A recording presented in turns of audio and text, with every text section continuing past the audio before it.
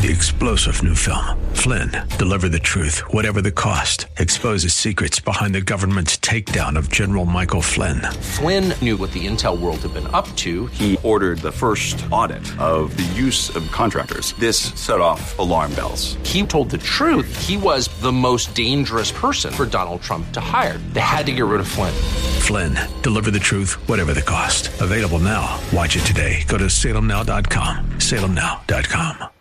All right, it's a Monday. We get a new week going. And, of course, today, big day, the president met with the premier over a president of Russia, Vladimir Putin. And people are having conniption fits over the press conference afterwards. He met with Putin for 130 minutes. I was just watching Shepard Smith, and he's saying, that 130 minutes, we may never know what was discussed there. Well, what makes you think you're supposed to know what's being discussed there? And Russ, correct me if I'm wrong here. You know, they're talking about maybe, or they have, depending on who you talk to, the Russians have tried to sway our elections. Have we ever tried to sway any other country's elections? Are our hands clean on all of this? Our hands are not clean. No, they're totally dirty.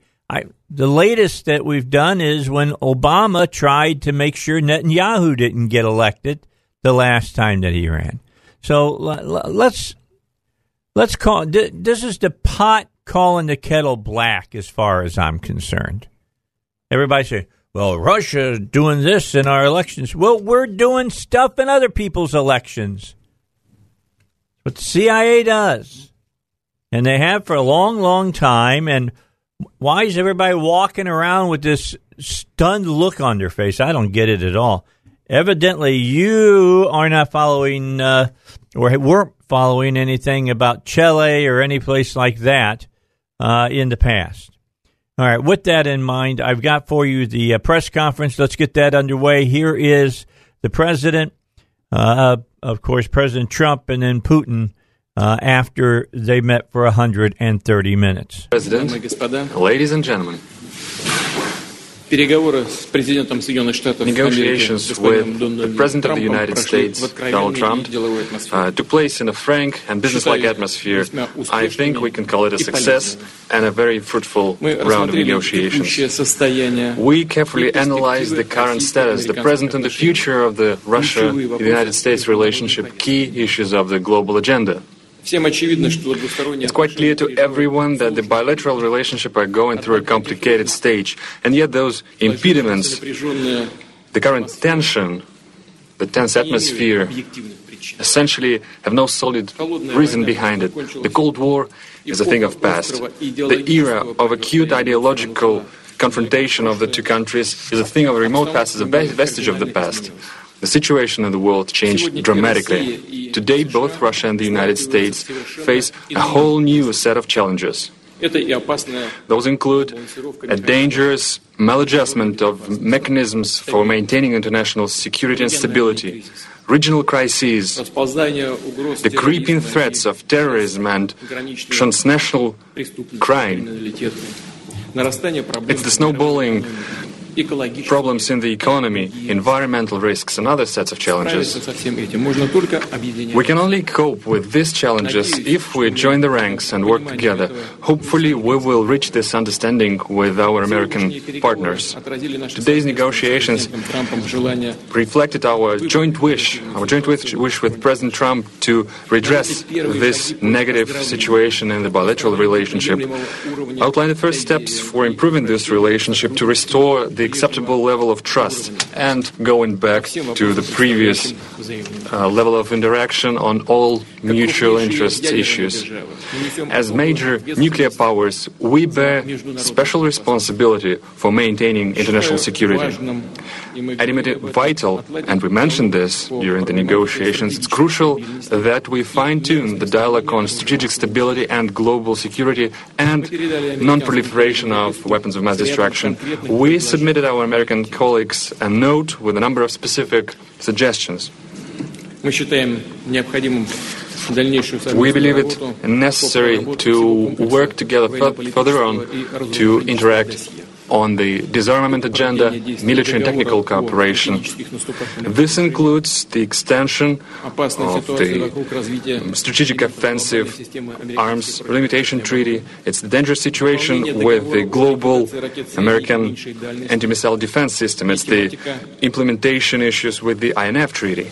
And of course, the agenda of non-placement of weapons in space. We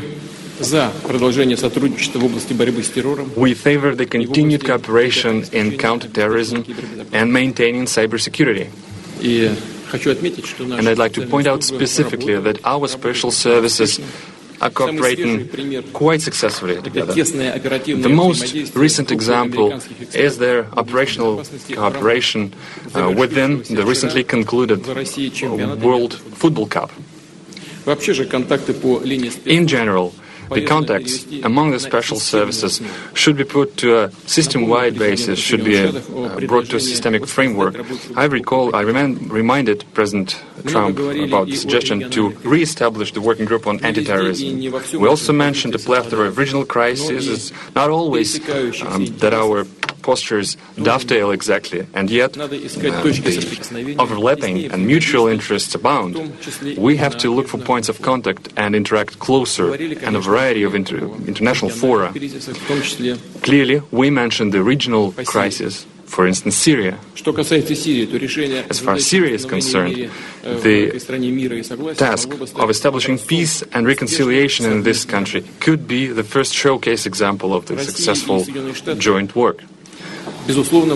Russia and the United States apparently can act proactively and assume the leadership in this issue and organize the interaction to overcome humanitarian crisis and help Syrian refugees to go back to their homes. In order to accomplish this level of successful cooperation in Syria, we have all the required components. Let me remind you that both Russian and American military have acquired a useful experience of coordination of their action, established the operational channels of communication, which permitted to avoid dangerous incidents and unintentional collisions in the air and in the ground. Also, crushing terrorists in the southwest of Syria, the south of Syria, should be brought to the full compliance with the Treaty of 1974 about the separation of forces, of Israel and Syria. This will bring peace to Golan Heights and bring a more peaceful relationship between Syria and Israel, and also to provide security of the State of Israel. Mr. President paid special attention to the issue during today's negotiations, and I would like to confirm that Russia is interested in this development and this will act accordingly. Thus far, we will make a step toward creating a lasting peace in compliance with the respective resolutions of Security Council, for instance, the Resolution 338. We're glad that the Korean Peninsula issue is starting to resolve. To a great extent, it was possible thanks to the personal engagement of President Trump, who opted for dialogue instead of confrontation. We also mentioned our concern about the withdrawal of the United States from the JCPOA. Well,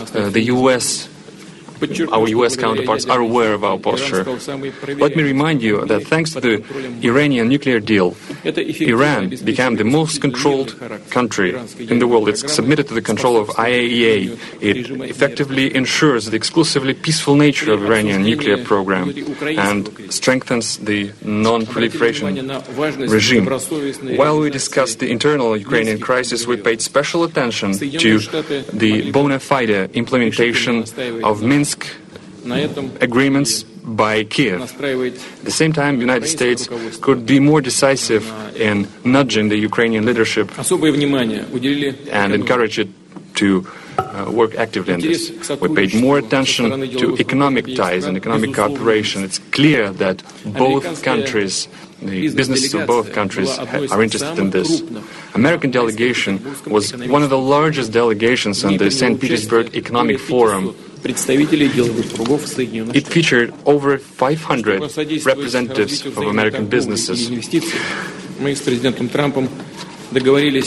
We agreed, me and President Trump, we agreed to create a high-level working group that would bring together captains of Russian and American business. After all, entrepreneurs and businessmen know better how to articulate this successful business cooperation. We'll let them think and make their proposals and suggestions in this regard. Once again, President Trump mentioned the issue of the so-called interference of Russia in the American elections, and I had to reiterate things I said several times, including during our personal contacts, that the Russian state has never interfered and is not going to interfere into internal American affairs, including the election process.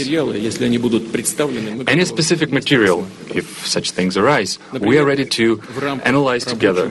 For instance, we can analyze them through the joint working group on cybersecurity, the establishment of which we discussed during our previous contacts. And clearly, it's past time we restore our cooperation in the cultural area, in the humanitarian area. As far as I think you know that recently we hosted the American Congressman delegation, and now it's perceived and portrayed almost as a historic event, although it should have been just the current affairs, just business as usual. And in this regard, we mentioned this proposal to the President. We have to think about the practicalities of our cooperation, but also about the rationale, the underlying logic of it.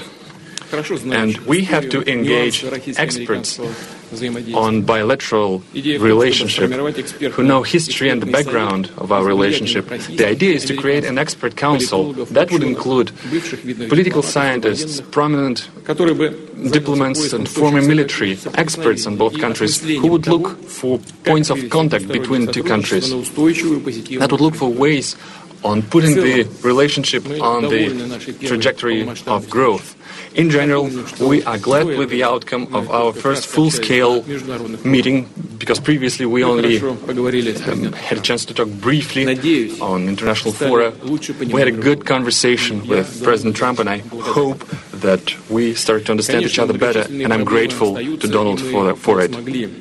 Clearly, there are some challenges left when we were not able to clear all the backlog, but I think that we made the first important step in this direction. And in conclusion, I want to point out that this atmosphere of cooperation is something that we are especially grateful for to our Finnish hosts. We're grateful for Finnish people and Finnish leadership for what they've done. I know that we've caused some inconvenience to Finland, and we apologize for it. Thank you for your attention. Thank you. I have just concluded a meeting with President Putin on a wide range of critical issues for both of our countries. We had direct, open, deeply productive dialogue. Went very well. Before I begin, I want to thank President Niinisto of Finland for graciously hosting today's summit. President Putin and I were saying how lovely it was and what a great job they did.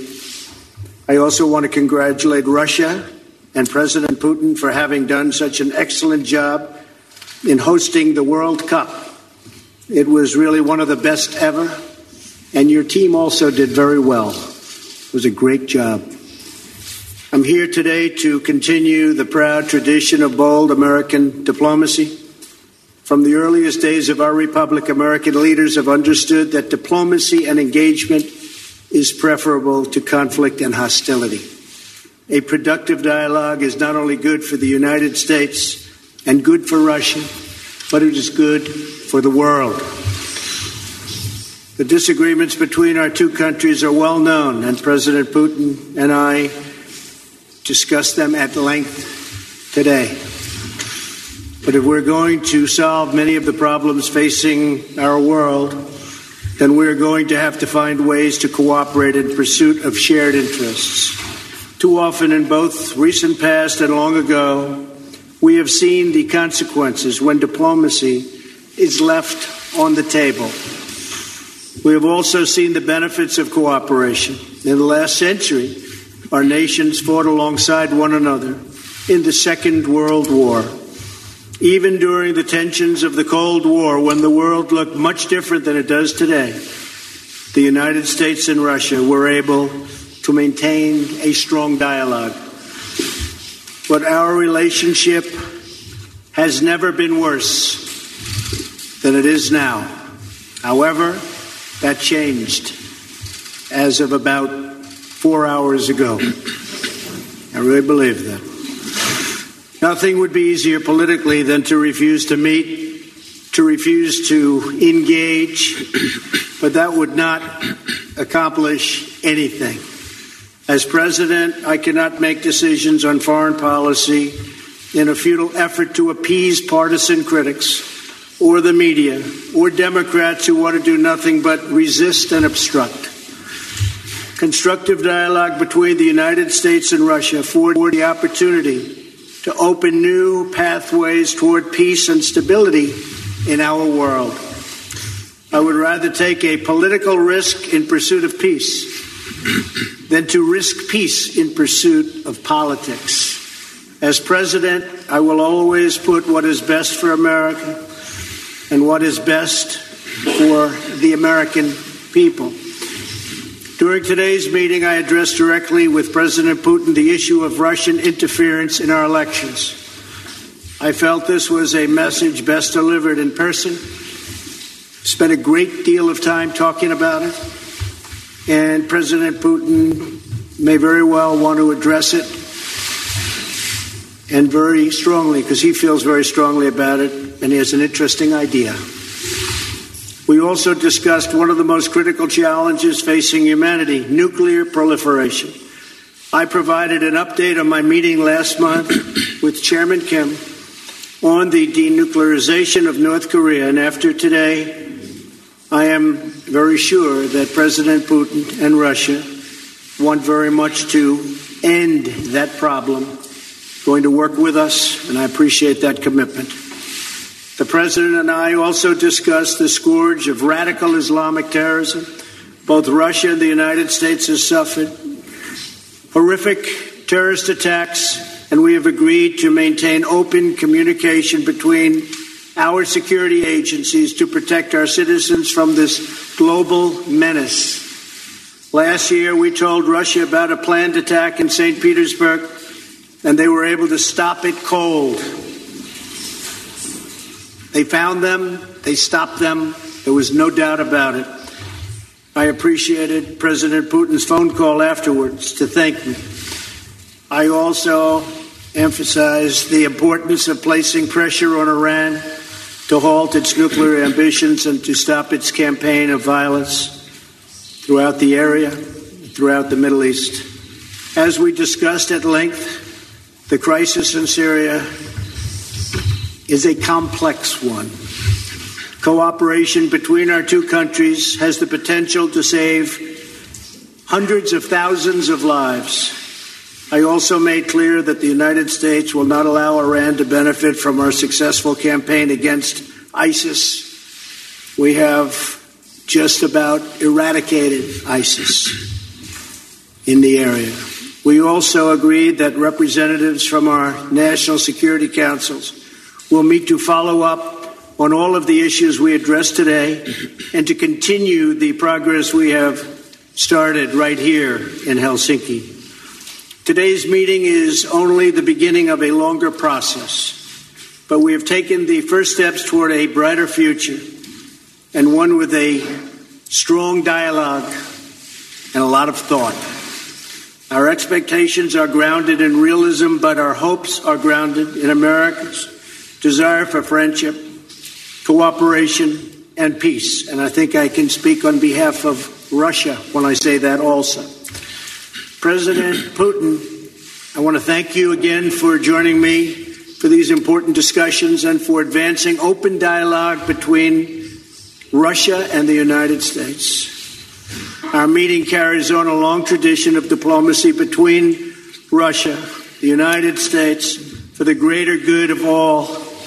And this was a very constructive day. This was a very constructive few hours that we spent together.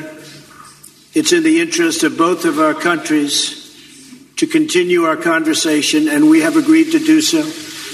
I'm sure we'll be meeting again in the future, often, and hopefully we will solve every one of the problems that we discussed today. So, again, President Putin, thank you very much. All right. So we'll come back, give you the rest of the press conference when we return. Let's catch up what's happening now. Let's join our news bureau to find out about that. And then we'll be back for more of the Dave Elswick Show. Meshkov, Interfax Information Agency. I have a question to President Trump. During your recent European tour, you've mentioned that the implementation of the Nord Stream 2 gas pipeline makes Europe a hostage of Russia, and you suggested that you could free Europe from this by supplying American LNG. But this cold winter actually showed that the current mechanism of supply of fuel to Europe is quite viable. At the same time, as far as I know, U.S. had to buy even Russian gas for Boston. I have a question. The implementation of your idea has a political tinge to it, or is it a practical one? Because there will be a gap formed in the supply and demand mechanism. And first, it's the consuming countries who will fall into this gap. And the second question, before the meeting with President Putin, you called him an adversary, a rival, and yet you expressed hope that you will be able to bring this relationship to a new level. Did you manage to do this? No, actually, I called him a competitor, and a good competitor he is. And I think the word competitor is a compliment. I think that we will be competing when you talk about the pipeline. I'm not sure necessarily that it's in the best interests of Germany or not, but that was a decision that they made. We'll be competing. As you know, the United States is now, or soon will be, but I think it actually is right now the largest in the oil and gas world. So we're going to be selling LNG, and we'll have to be competing with the pipeline. And I think we'll compete successfully, although there is a little advantage locationally. So I just wish them luck. I mean, I did. I discussed with Angela Merkel in pretty strong tones. But I also know where they're all coming from. And they have a very close source. So we'll see how that all works out. But we have lots of sources now, and the United States is much different than it was a number of years ago when we weren't able to extract what we can extract today. So today we're number one in the world at that, and I think we'll be out there competing very strongly. Thank you very much. If I may, I throw in some 2 cents. We talked to Mr. President, including this subject as well. We are aware of the stance of President Trump, and I think that we, as a major oil and gas power, and the United States is a major oil and gas power as well, we could work together on regulation of international markets, because neither of us is actually interested in the plummeting of the prices, and the consumers will suffer as well, and the consumers in the United States will suffer as well, and the shale gas production will suffer, because beyond a certain price bracket, it's no longer profitable to produce gas.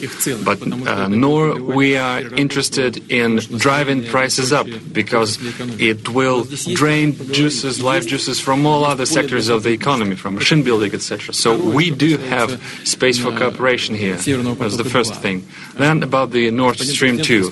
Mr. President voiced his concerns about the possibility of disappearance of transit through Ukraine, and I reassured Mr. President that Russia stands ready to maintain this transit. Moreover, we stand ready to extend this transit contract that is about to expire next year, in case If the dispute between the economic entities will be settled in the Stockholm Arbitration Court. The first question from a U.S. journalist goes to Jeff Mason from Reuters.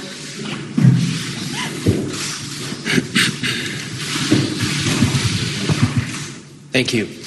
Mr. President, you tweeted this morning that it's U.S. foolishness, stupidity, and the Mueller probe that is responsible for the decline in U.S. relations with Russia.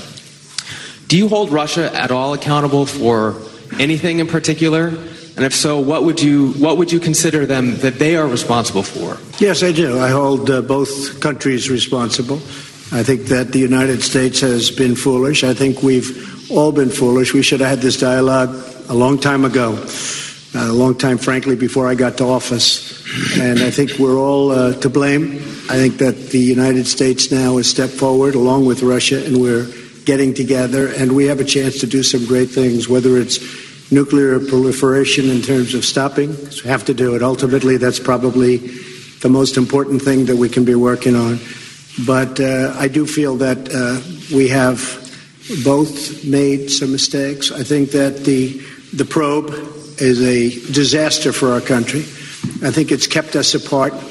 It's kept us separated. There was no collusion at all. Everybody knows it. People are being brought out to the fore. So far that I know, virtually none of it related to the campaign. And they're going to have to try really hard to find somebody that did relate to the campaign. That was a clean campaign. I beat Hillary Clinton easily. And frankly, we beat her. And I'm not even saying from the standpoint, we won that race. And it's a shame that there can even be a little bit of a cloud over it.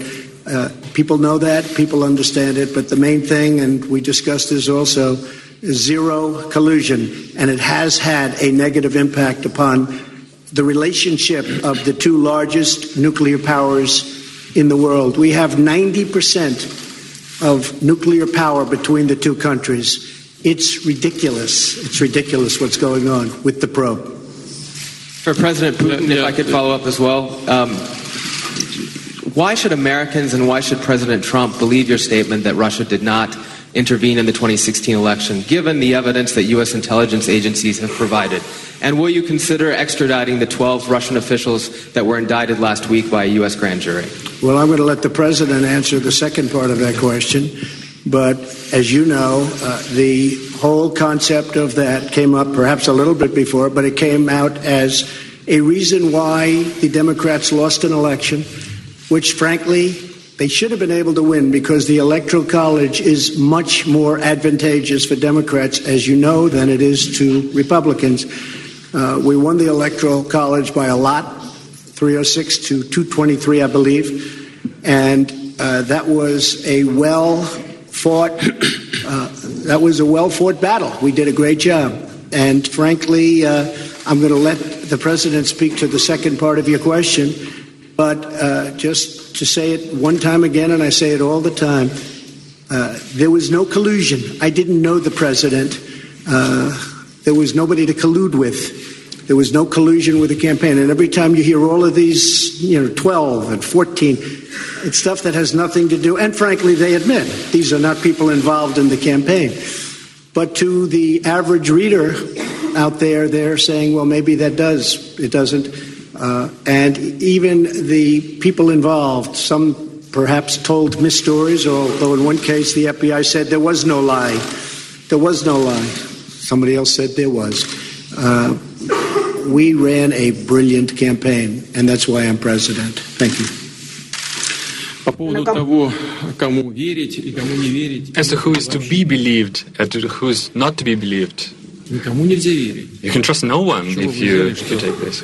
Where did you get this idea that President Trump trusts me or I trust him? He defends the interest of the United States of America, and I do defend the interest of the Russian Federation.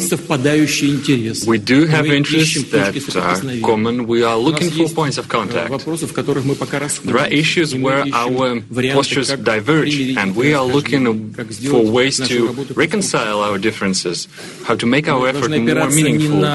We should not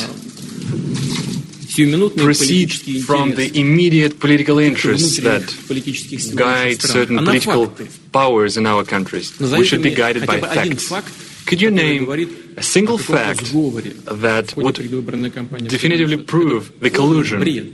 This is utter nonsense. Just like the President recently mentioned. Yes, the public at large in the United States had a certain perceived opinion of the candidates during the campaign, but there's nothing particularly extraordinary about it. That's a usual thing. President Trump, when he was a candidate, he mentioned the need to restore the Russia-US relationship, and it's clear that a certain part of American society felt sympathetic about it, and different people could express their sympathy in different ways. But isn't that natural? Isn't it natural to be sympathetic towards a person who is willing to restore the relationship with our country, who wants to work with us? We heard the accusations about the Concord country. Well, as far as I know, this company hired American lawyers, and the accusations doesn't have a fighting chance in the American courts. So there's no evidence when it comes to the actual facts. So we have to be guided by facts, not by rumors. Now, let's get back to the issue of these 12 alleged intelligence officers of Russia. I don't know the full extent of the situation, but the President Trump mentioned this issue, and I will look into it. So far, I can say the following. The things that, off the top of my head, we have an existing agreement between the United States of America and the Russian Federation, an existing treaty that dates back to 1999, the mutual assistance on criminal cases. This treaty is in full effect. It works quite efficiently.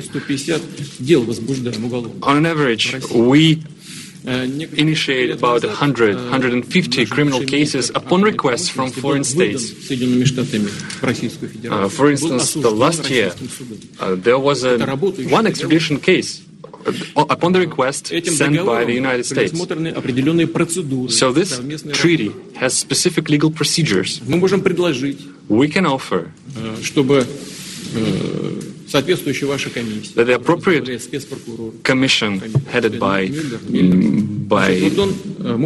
Special Attorney Mueller, he can use this treaty as a solid foundation and send an official request to us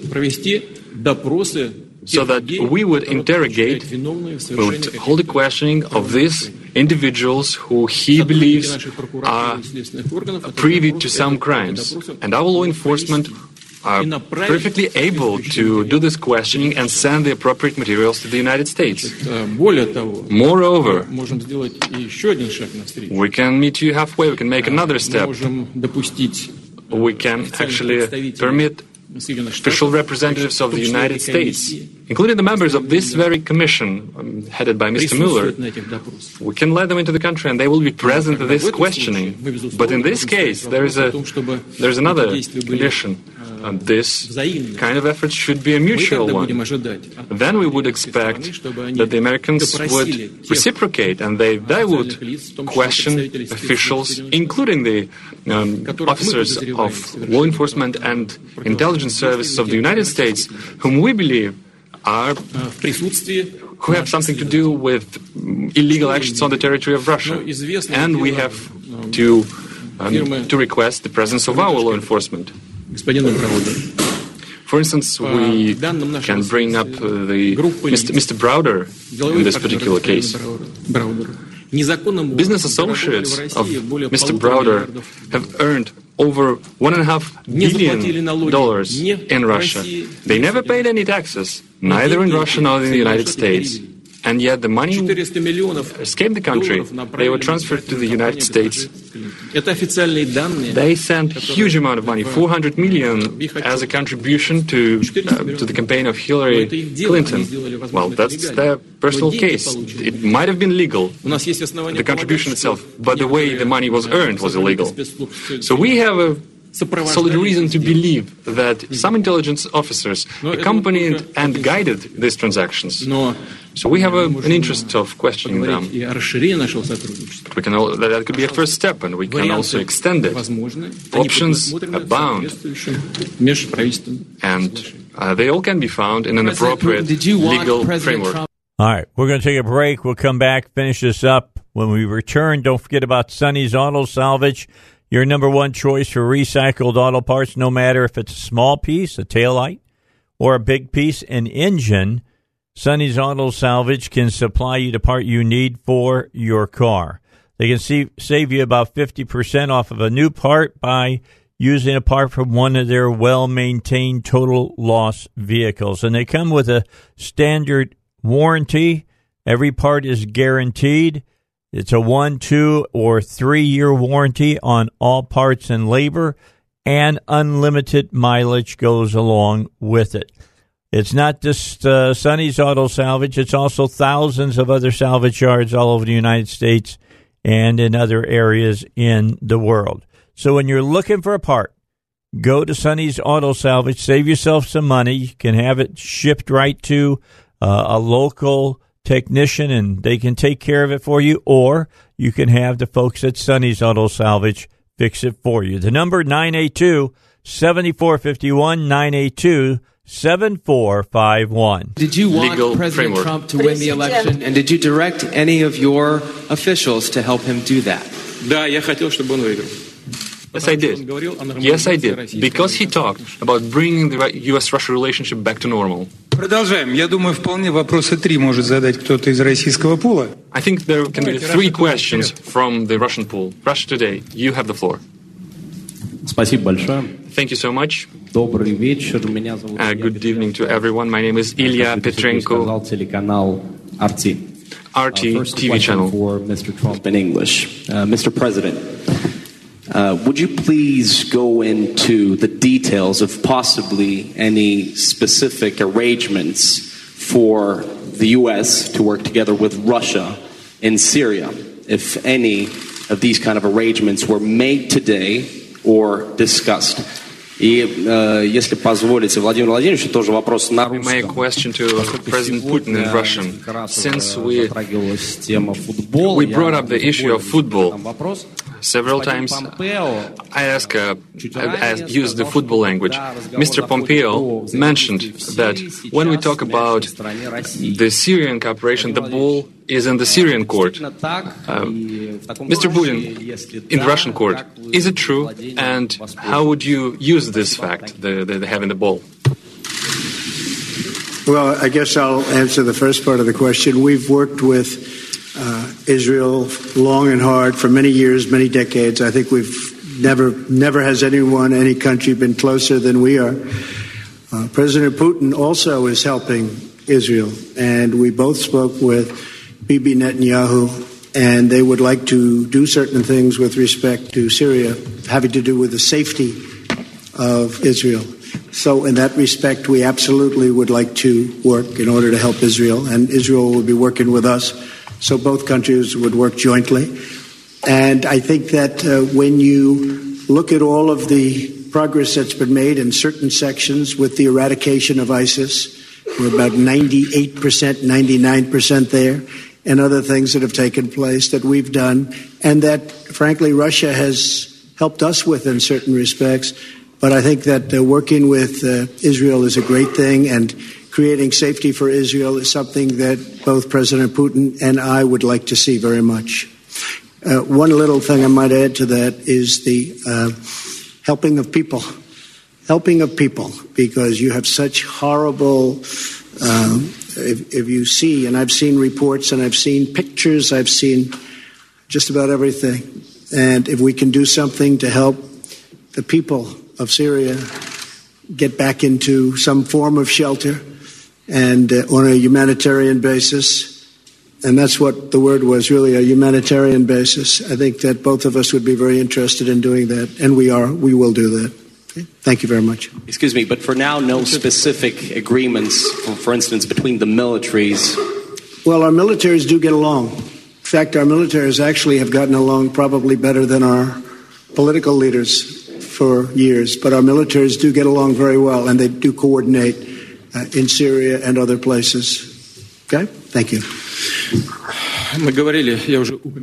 Yes, we did mention this. We mentioned the humanitarian track of this issue.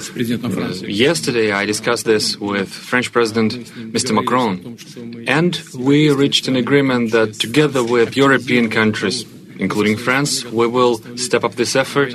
On our behalf, we provide military cargo aircraft to deliver the humanitarian cargo. And today I brought up this issue with President Trump. I think there is plenty of things to look into.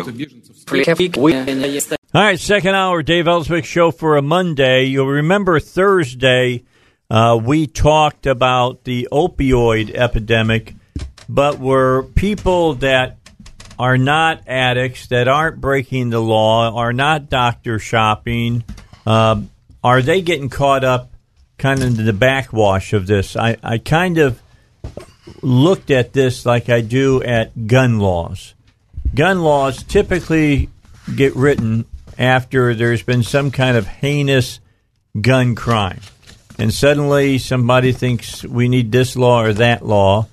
And the only people that really get punished are the law-abiding citizens, because they're the ones that end up doing what the new law says. And at times it is that, you can't carry a weapon unless you have a license, and you got to pay the state police X amount of dollars and things of that nature.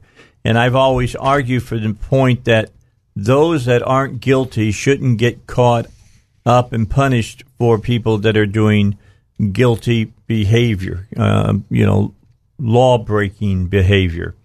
And I just don't want to see the same thing happen to the people that are on these pain medicines that are getting more than what perhaps the medical groups say they should have. And we've got doctors that are knocking people's pain meds down, the power of them, and they're suffering because of it. And Kim Hammer, who's now in the studio with us, called in during the show and talked about this, because tomorrow they're going to be voting on a particular piece of rule.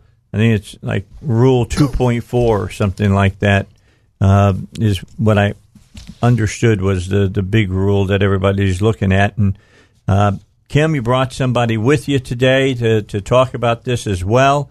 I think it's a serious subject, and I had said that I thought we might want to slow down a little bit and send this back to the medical board and let the doctors speak out, because a lot of doctors are speaking out and telling me, and I got a couple of texts from doctors saying they're afraid of the medical board and that they're going to do something wrong as they're filling out the paperwork or whatever, and the med board's going to come after them.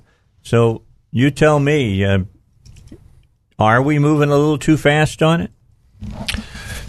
I think that we're moving at a steady pace.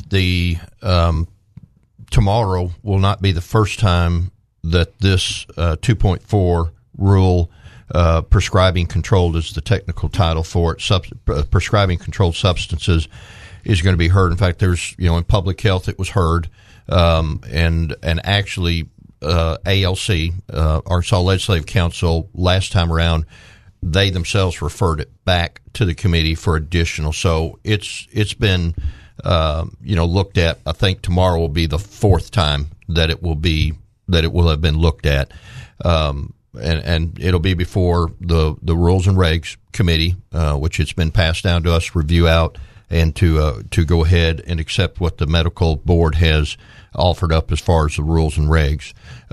As far as how long this has been being looked at and discussed, I think this would be appropriate time, with your permission, Mr. Chair, to introduce the guests that we have in the studio.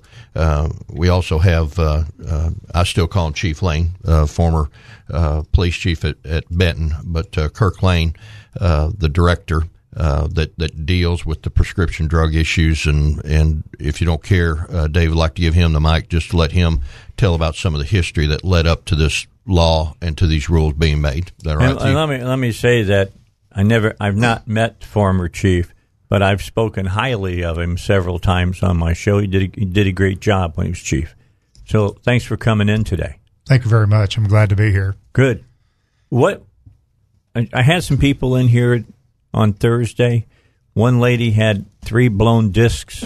Another lady, I'm not sure exactly what her medical prognosis was, but as soon as this was started talked about, their doctors immediately knocked the amount of pain medication that they were being prescribed. And they told their patients that they were worried what the medical board would do. They were very, very nervous about it. In fact, a lot of stories that I've read, people on the medical board says, well, the doctors just don't understand. Well, okay, I understand that, but here's what I do understand. There's people in pain out there that need these medications, and something has to be done to make sure that they can live a productive life. Sure, and with that, I think we also need to look at the families that are dealing with the loss of their loved ones because of the opioid epidemic. Oh, I am. I don't disagree with that. Sure. We look at on a national scale, in 2016, the numbers rated about 175 people a day. So I've always said if we took 175 people, which is about the population of a plane, and we crashed a plane every day, how long before the government or the people would stop that airline from flying? And that's what we're facing right now. So we have to deal with our prescribing rate, and there's a lot of factors with that, and also temper it with the fact that people need medication when they need medication. But the one problem that we have is in 2015, we were 8th in the nation for our prescribing rate at 115. And between 15 and 16, we actually went down to 114.6 prescriptions for every 100 people. Yet we moved to number 2 in the nation because in 2016, the CDC came out with guidelines for doctors on how to prescribe in the opioids, yet Arkansas didn't embrace it. And because of that, we don't have any guidelines for following what the CDC says to do to try to reduce our rate. And because of that, we're at 114.6, and the national average in that same year, the national average is 66.5. So you have a very opioid-dependent population. All right. So is it that we need to keep track of how many opioids each doctor is prescribing? Sure. I think it's a combination of things. I think we need to re-educate some prescribers on proper opioid prescribing, have a rate that they can go by. The rate doesn't say, or the guidelines doesn't say that they're not going to be prescribed. It's just at a certain point, a doctor has to do more documentation before they prescribe. And it basically encourages them to start low and go slow and treat that patient the way they need to be treated. Has the medical board spoken to physicians and they heard back from the physicians, or are the physicians, worried that the medical board, if you're one of them that speaks up, that they're going to look at you and say, well, maybe we should look a little closer at where this guy's at? I believe the medical board has done a number of public hearings, have been represented by different associations like the Medical Society. The doctors have been represented and followed all that information I presented to them. Also in that during that public hearings about what other states were doing and what I felt the prescribing rate ought to be, and came out with these guidelines. So, I've got to wonder, I've heard patients say that their doctors have told them they're going to lower it all the way down, start again from there. The patient is in pain because of that. Is it happening because the doctors don't understand, or the doctors are intimidated by the medical board? And if that's the case, and the medical board may feel like they're not being intimidating, what can be done about that? I mean, or am I just hearing from outliers? That's outlier. That means outside. Okay, a small group outside, not people lying. Okay, I just want to make sure everybody understands what I'm talking about. I think it's a combination of probably a little bit of all. I think there's a real need for re-education in the state, not only in the state but in the nation. The National Safety Council came out in April and said that Arkansas is in the 8th lowest states for doing something about the opioid epidemic. And one of the issues that they brought up was prescriber education and the lack of guidelines. And so we're about to achieve that, because in this Rule 2.4, it also has some required training for doctors. And there has been a number of efforts from my office, from UAMS, and from the Department of Health to give education free of charge to doctors learning about how to properly prescribe opioids.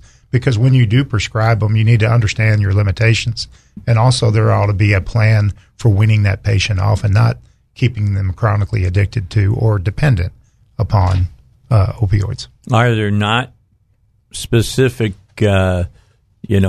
cases or diseases that people have that being on an opioid until something else is designed or discovered, they can do the same thing and keep a person pain free as discovered? I mean, there's some people that they need it. I mean, it's just the sad. I believe there is in that aspect, but there also are times when somebody can go to an alternate prescription other than an opioid to deal with their problems and a plan to keep them from being a chronic user of it. Mm-hmm. And I think sometimes people refer to the opioid epidemic as being an addict or being dependent. It's basically the same thing.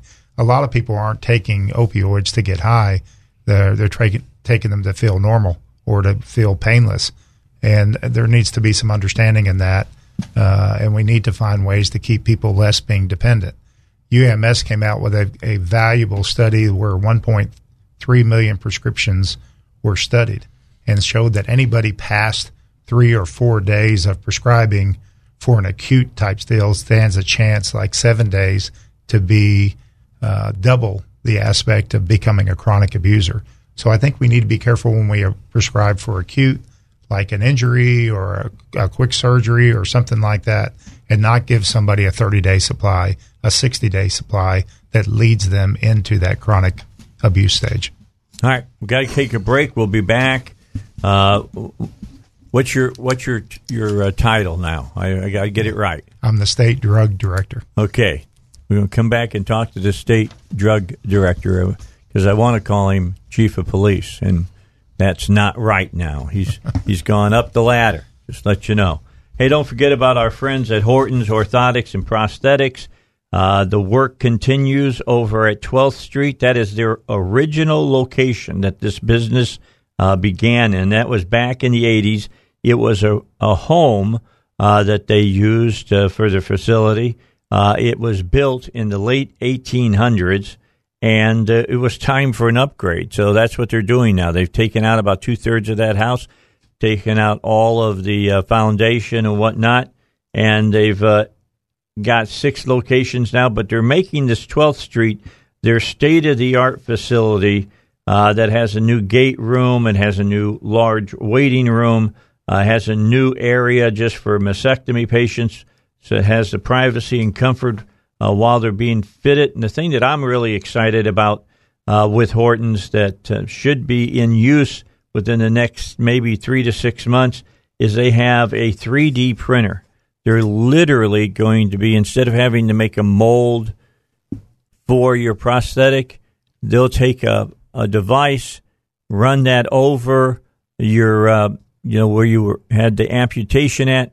You will feed that information into a computer, and then they will press a couple of buttons on that computer, and it will print a 100% exactly what you need to fit your leg. Yeah, I can't wait to see this thing work. I was talking to Gary Horton about it, the owner of Horton's Orthotics and Prosthetics, and he's all fired up about it. All they're waiting now is for the material that they make the prosthetic out of to be strong enough that they can be sure that it's going to last for you. So remember now, they got 6 locations with their new updated facility in Little Rock. They also have North Little Rock, Bryant, Conway, Fort Smith, and Searcy. Other locations to be named later. It's Horton's Orthotics and Prosthetics, providing a lifetime of support. Hey, don't forget about my good friend David Lucas. He wants to know that everything you know about claiming your Social Security benefits, has been turned upside down, is every year. Federal government puts in another rule here or another reg there, and by the time they get them all in and passed, the way you want to go claiming your benefits can be totally different than what you had thought about the year before. And that decision could cost you tens of thousands of dollars in lost benefits over the lifetime of your retirement. Cost you higher taxes, cost you increased Medicare premiums. Get the facts and the updated 2018 Guide to Social Security from David Lucas of the David Lucas Show. You hear him every Saturday here on 101.1 FM, The Answer at 10 o'clock and again at 3 o'clock. This simple and easy-to-read guide is packed full of up-to-date information for 2018 that could help you avoid losing that money that we talked about earlier and make sure you're getting the benefits that are rightfully yours. To get your free 2018 Guide to Social Security, give a call to 501-653-6690. That number again is 501-653-6690. We're talking about the opioid epidemic. We know that it's bad.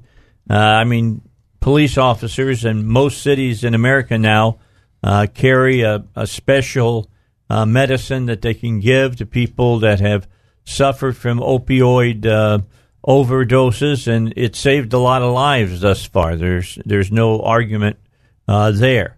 But some people who are being treated rightfully for the pain that they're going through and have been given more than what the medical board would like them to see them be prescribed, and want the doctors to give extra documentation and things of that nature, have been caught in the middle. And that's where I'm at. I want to make sure that they don't get punished because some other people have been misusing their prescriptions. They didn't read the bottle. They told them only to take one every 4 hours, and if you've been taking them for longer than X amount of time, you should see your physician again. And they don't do it, and then they find themselves in a serious position. I mean, we all remember the story that listened to Rush Limbaugh, that he ended up out because of some back problems that he had, was out fishing among doctors to make sure that he had the pills that he wanted, not for the pain of his back, but to make him just feel normal because he was addicted. I don't think, or I don't know if it was his fault that he didn't follow the way the doctors wanted him to do it or whatever. He might have been, easily led into that addiction just because that's the kind of DNA he's got.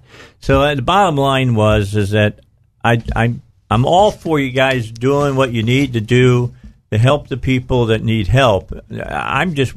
Don't forget about the people that need the medicine, not because they can't keep themselves from taking it, but they can't live a normal life without it. No, I agree with you, and I think to be clear on that the rule that they're proposing does not restrict a doctor from prescribing to a patient. Just when they reach certain levels in that prescribing, it has them do more documentation to justify why.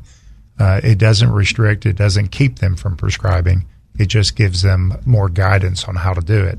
And it gives them a precedent to try to set that. So, a lot of times where people are prescribed, especially when we're talking about an acute type situation for an injury or right after a surgery, they only need so many. And a lot of times that's the problem we're having is we know 68% of the drugs that are being abused by people that are basically criminally abusing are coming from our homes.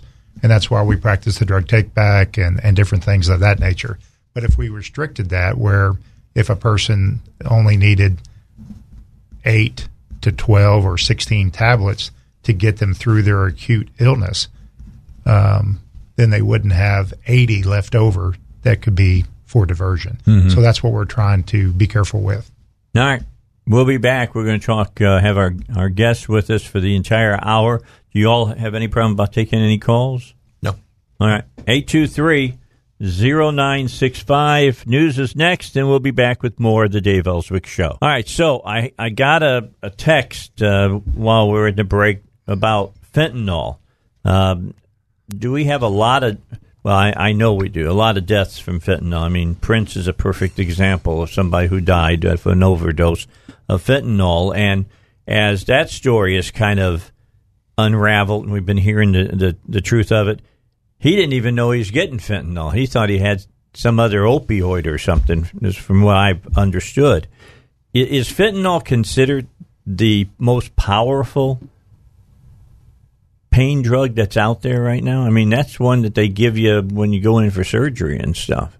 And basically, doesn't it basically kind of, paralyze you while you're under it? So I don't know if it's the most powerful, but it's one of the powerful drugs that we're dealing with. And there's two sides to fentanyl. There's a licit fentanyl, which is the legal prescription fentanyl. Okay. And then there's an illicit fentanyl that's being produced mainly in China and now probably in Mexico, and being brought up and mixed into other illicit drugs like heroin, cocaine, methamphetamine, marijuana. That is not. I'm just going to tell everybody right now, that's not good. Because that medicine, fentanyl, will kill you. It killed Prince. It kills very quickly, too. Yes. Mm-hmm. And I read a story, this had to be 4 or 5 months ago, about 6 million doses of fentanyl coming from China through the harbor of New York City. And they busted. They got it, but in the interview with the DEA, they said tip of the iceberg. To kind of give you an idea, 1 gram of fentanyl, about what you get in a sweet and low package, contains 1,000 dosage units. Wow! And in that same gram, it's 500 lethal dosage units, so it could kill 500 people. That's incredible. I mean, that's that little of a dosage. That's how powerful that stuff is. And the danger of it is fentanyl, even in the prescription form, can be absorbed through your skin. Most people are prescribed it in a patch that they stick upon them. Mm-hmm. Where illicit fentanyl is a powder form, and if you get it on you or if it becomes airborne and you breathe it in, that's where it becomes very dangerous. I can only imagine. Really can. I mean, I trying to stop this stuff is not going to be any easier than heroin or any other drug. It's difficult. I just wish the Mexican government would help us a little bit more south of the border. But they're scared to death they'll get killed if they do. I agree with you. You know, the cartels, they're all a bunch of former military people. They don't have any problem killing people. They really don't. All right, Heather was on with us last Thursday. I want to bring her. She's called up. And Heather, how are you? Welcome to the Dave Elswick Show. Bring us up to date with you, and what's your question here for our guest today? Oh, well, it's a rough day for me. It always is when it rains, but outside of that, I'm doing very well. I would like to address something that Len said, and I do agree that there is definitely a problem, but I did send a link to Kim Hammer, and I really believe that Mr. Lane should read it, because there is a difference between being physically dependent on a medication, such as someone who has been long treated on opioids, and being addicted to the medication. As a chronic pain patient, I understand that for the rest of my life, I'm going to be in amount of pain. But the pain medication, when treated properly, allows me to be able to do normal things, such as do laundry, go shopping, have dinner with my friends. The dose I'm on now, I struggle every day. Every day I have to choose. Am I going to cook a meal today, or am I going to take a shower today? All right, so you're asking Ms. Kirk to take a look at what you've sent to State Representative Hammer. Is that correct? Absolutely, because, yes, of course, your body will become physically dependent to an opioid. However, if you're not abusing it, you're taking it like you're supposed to, not getting high. None of us that are using it properly, as prescribed, are trying to get high off of it. And we're not trying to eliminate our pain. That is impossible to do.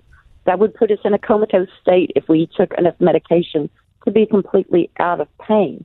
I just need, you to try to realize that there is a difference between a physical dependence and going through withdrawals if you get off of it, and a psychological or emotional dependence. And we do need to address that.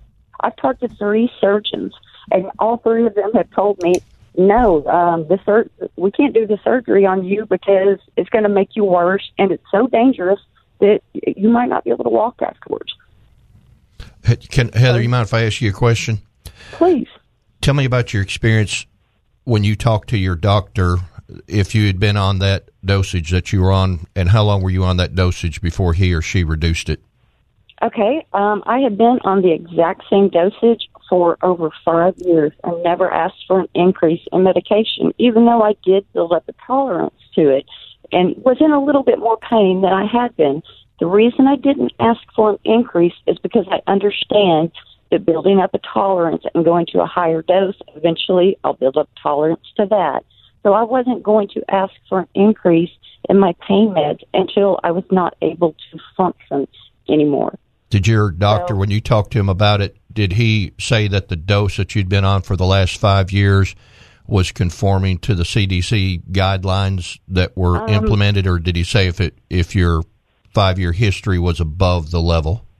Oh, it was definitely above the level because I received my first cuts, I believe, last year in June, where my medication was actually cut in half, and then it was cut again. So my doctor has told me that we don't want to be targets. They're basically taking a wait-and-see stance to see if the medical board starts pulling these pain specialists in front of them and, reprimanding them for prescribing more. And I understand that. If I was a pain doctor, I wouldn't risk all that college and my mortgage and putting food on my table to help a patient, even if I felt that the level of medication they needed to be increased. I understand the doctor's fears of it.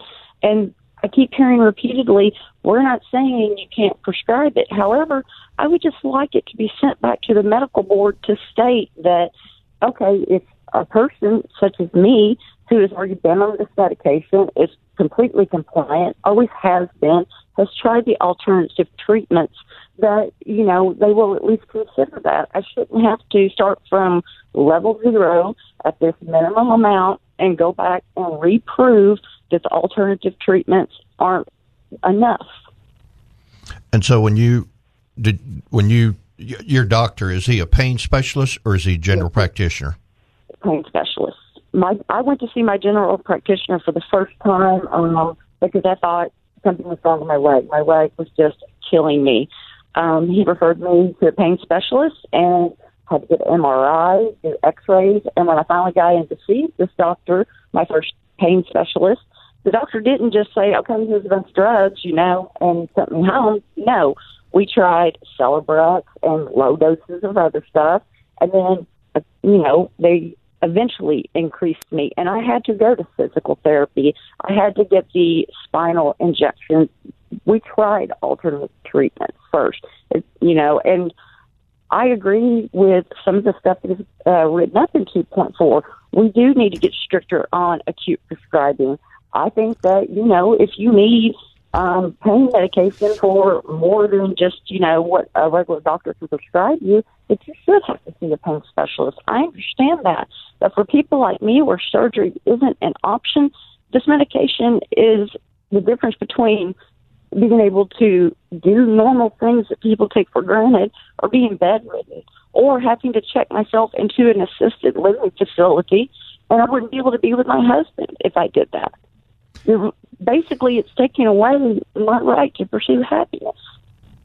Sure, and the guidelines don't restrict the chronic prescribing.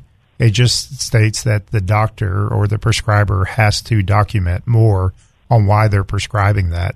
It doesn't really set a guideline to start all over again or anything of that nature. You have a consistent medical history with that doctor. It's a very simple task to just document that and move forward on because each patient is different. The guidelines really, when I look at them, really set a guideline for acute prescribing to try to keep people from being a chronic or having a chronic dependency or leading them into abuse of it. So it's just good information for those doctors to get re-educated about opioids and try to seek some type of alternative medication, alternative prescribing for those where it may work. I agree with that completely. Here's another issue that I had is that in the beginning of last year, my doctor put me on a medication called Nucynta, and it was an amazing medication. It didn't give me that feeling like I'd taken Benadryl like Percocet can do. I was using it for breakthrough pain. It seemed like a miracle drug. Okay, I went back and asked my doctor, there's got to be a catch. Am I going to fall out from seizures? Is my heart going to explode? My doctor kind of laughed and said, no, it's just really expensive. Well, after 6 months of being on it, it was $600 a month for the Nucynta. After 6 months, my insurance decided they weren't going to pay for it, and I had to go back on Percocet, which was not as effective and does have some, side effects that the Nucynta didn't have.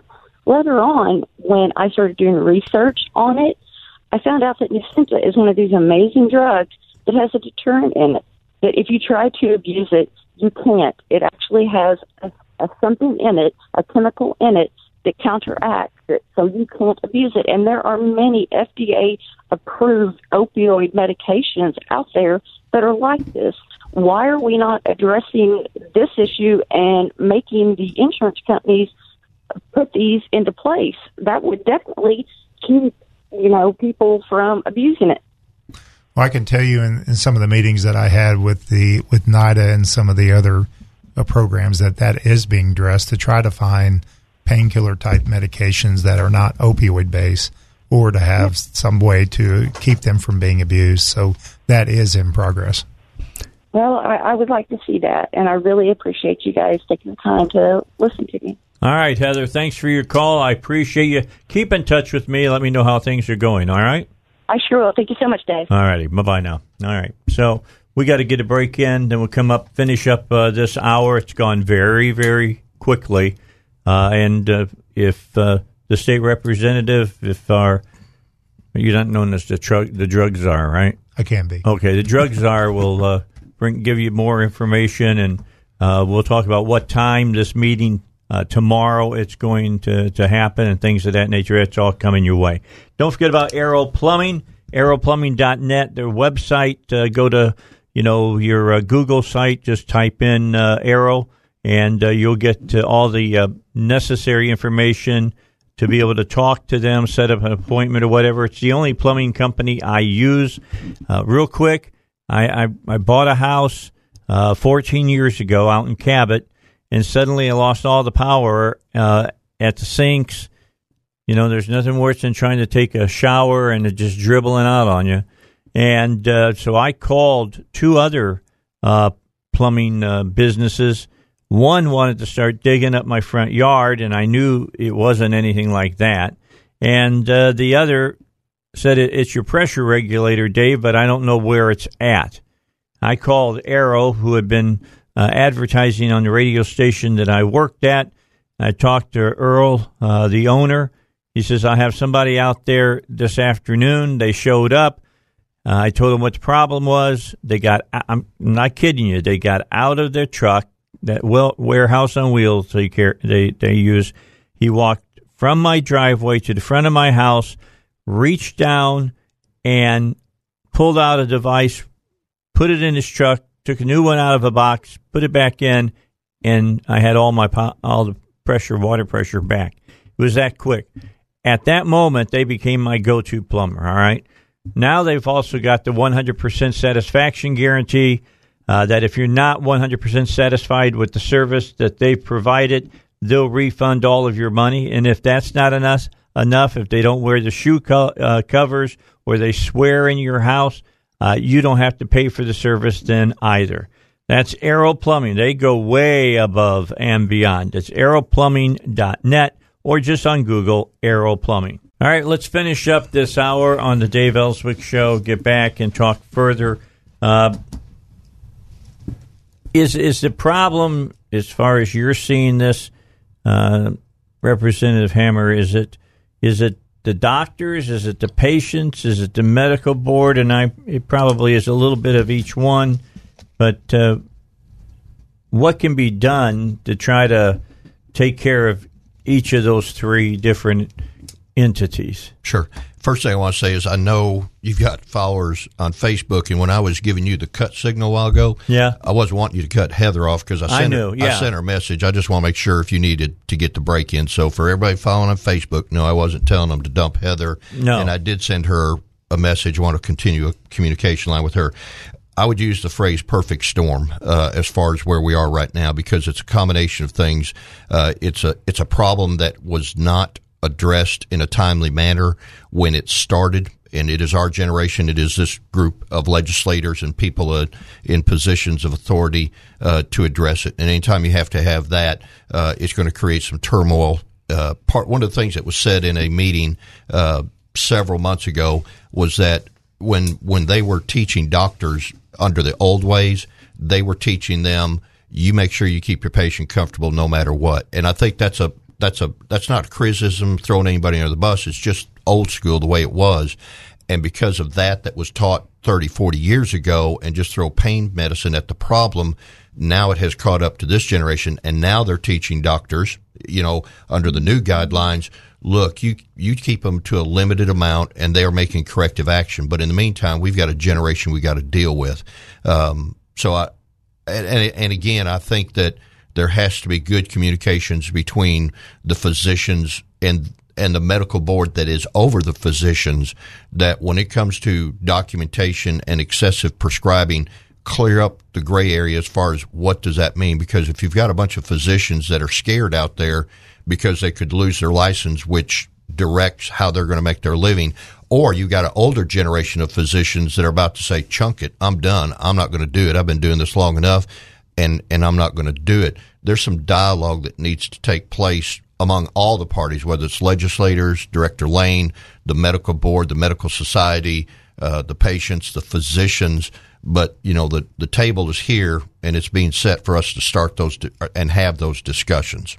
What's to keep somebody that you're going to see as a specialist from dumping off on a primary care physician to take care of all the prescribing? Well, and that's one reason I was asking Heather the questions I was a while ago, because the word I'm getting back is that those that are going to specialists are having procedures, and they get their initial dose of 7 days, which we're looking at trying to get that back to what the federal level is looking at, as far as maybe cut down to 5 days to reduce that percentage that Kirk was talking about a while ago.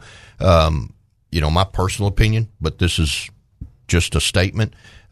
If you're the physician doing the procedure, you ought to be the physician that's following up on that patient for a length of time to make sure that patient is getting the treatment that they need, and don't push them back to their primary care physician and dump the workload on them, because I think that's abandonment. That's my, layman's perspective of things. And if you're going to do the procedure, then maybe you need to be responsible, because that would make you more conscientious and put some skin in the game as far as being the physician that's doing the surgery. All right. So, Kirk, you're going to be at this meeting tomorrow? I will not be there. You won't? Okay. So let me ask one last question then of Kim Hammer, and that is, what time's it start and where's it at? And to Director Lane's defense, he's had a long-standing 3 or 4 month obligation, and I know for a fact he tried to rearrange it, but it was a pretty high-level commitment. I do know the medical board is going to be there represented to talk about the rule, but it starts at 1 o'clock tomorrow in what we refer to as the Big Mac building, which is on the west side of the Capitol. And it's going to be at 1 o'clock, and the public is, allowed and invited to attend. They've been pretty active about attending in the past, and it probably won't get heard based on the agenda till about 1:20ish. But the meeting starts at 1 o'clock, and I'll be chairing the committee meeting. 2 minutes for you, Kirk, and if you would, anything important that you think we haven't covered that needs to be said. Sure, and first of all, thank you for allowing me to come on the show. Well, it's an important topic. People need to know what's going on. And, I think what's important is we all need to understand that we all have to work together to resolve this problem, that it is an epidemic, what I call an opidemic, and it affects everybody across the board. And there's got to be balances in here where we have to weigh the rights and needs of others. But it really comes down to getting quality medical care, getting good education on the latest and greatest tools to help with that quality medical care and to try to reduce the abuse and addiction that's going on. It's going to take us a while to do it. It's probably not going to be solved in our generation, and we probably need to start educating the next generation on how to solve this problem. Well, you remember DARE. I remember DARE being the thing that we did, and it helped turn the tide somewhat, sure. As far as that's concerned. So I want to thank both of you for coming in. Good luck tomorrow. Kim Hammer, you're the co-chair, right? I'm the House chair, and I'll be chairing tomorrow. Oh, okay. So you're the House. Who's the Senate chair? David Sanders. Oh, okay. Boy, he's running out of time. He's running out of time, but he's made some valuable contributions along the way. All right. We appreciate you both for being here. Coming up, Conduit for Action going to join us in the last hour. Robert Steinbach and I will talk. Is it the kettle calling the pot black when we tell the Russians to quit meddling in our elections, but we meddle in other countries' elections? We'll talk about that in the final hour of the Dave Elswick Show. All right, our friends from Conduit for Action are going to join us here this hour on the Dave Elswick Show. We'll turn our attention here to the state of Arkansas, as we did in our last hour, talking about the big meeting coming up at Supermax tomorrow dealing with opioids and some of the changes that are going to be made in how doctors have to fill out paperwork and things of that nature for filling, for being able to prescribe opioids to their patient. It's been an interesting couple of days that we've covered this from a patient's point of view of needing the opioids to treat their pain, to what this group is trying to do of legislators and the medical board. Kirk Lane, the drug czar, basically here in the state, talking with us today, and some of the real problems that are out there with opioid addiction, over prescription, all kinds of things going on, and how they're trying to address those problems. And if you go back to the Dave Elswick Show on Facebook, my Facebook page, and you should like that page, by the way, and that way you're going to always get an update that I'm getting ready to do a live shot on my Facebook. But most of the time, my live shot will come during my show Monday through Friday from 2 until 6. And you can go back and watch last Thursday's show. That would have been on the 12th. And then watch today's hour from 3 o'clock until 4 o'clock and hear what our elected officials are trying to deal with as they try to be fair to every party that's involved in this. But right now, let's have Brenda and Joe join us from Conduit for Action. ConduitForAction.org is their website. Interesting articles. I was just looking at one a moment ago. A moment ago is a couple hours back. The Cloward-Piven strategy orchestrating a crisis so government can, quote, solve it. And every time I read that, it makes me think of a friend that I made when he ran for president several times, Harry Brown, who ran for the Libertarian Party. And one of his favorite sayings is, the government breaks your legs and then shows up a couple of weeks later and offers you crutches paid for at taxpayers' expense. And he couldn't have been any more true on that statement. But Brenda and Joe, thanks for joining us today. Brenda, we talked a little bit about what we'd like to talk about today. I want to pick up one part of this right off the bat. This dealing with Congressman Crawford and some of the things that he's been dealing with, talking about tariffs and Trump's principles, and how he had made a point on Harold's program last week about an economic war with China. And you all wanted to discuss how it compares to Germany and Russia, according to the president. So with that said, let me turn it over to you and let you start the discussion. And when I have a question or I want to inject something, I'll jump in. How's that? Sounds great. Well, I appreciate you, wanting to discuss this, and I would just direct everyone who wants to get more in depth with what Representative Crawford said, or Congressman Crawford said on Friday, this past Friday, when our president was in England, and he had a really good day and did some good things for our country, I thought. But he brought up the fact with NATO, why should we be paying all the money to support these countries, defend them against Russia, when you have Germany spending, buying 70% of its oil or gas from Russia, and they're paying into the economy of Russia, and then we're having to come up money to cover their debt to protect them against Russia. And that just reminded me, as Joe and I were talking, and as I related to you, as to how this is similar to us giving our tax dollars to China, us Arkansans, to put in a factory in Fort City or wherever, and then we're turning around and fighting them on the war against our economy that I think Rick Crawford did a good job of describing. And I will mention this, and I want Joe to talk, but as we were listening to that interview, I was out of town, and when I heard it, I thought Congressman Crawford just really did a fabulous job, and we really get into thinking about it. And someone said, who was listening to us talk, well, that's what y'all said last week, you and Joe. So, yeah, we love it when people agree with us. Yeah, you can, the listeners can find that on YouTube, Conduit News Channel, and just listen to the whole interview, and it's quite interesting. And what I would say it would be right on the mark, only because he says exactly the way I say it. And it's what?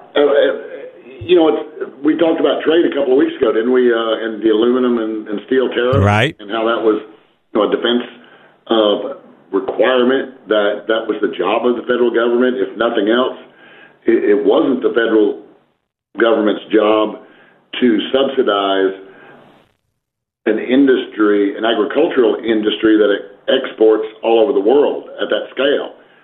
To subsidize the agricultural industry in order to be able to feed America in times of need, we could probably agree on that.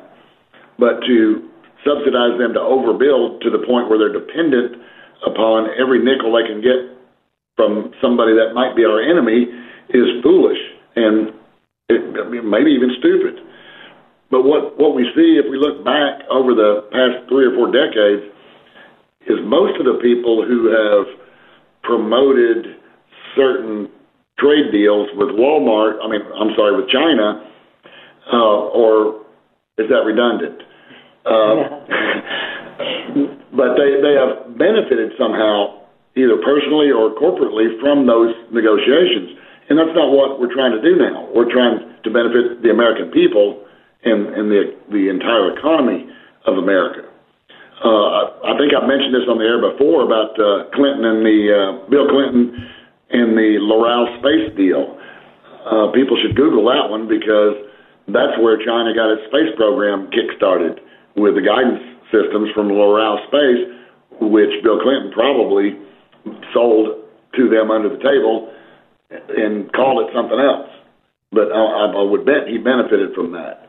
So, this is a straight-up, economic defense is what the president is engaging in.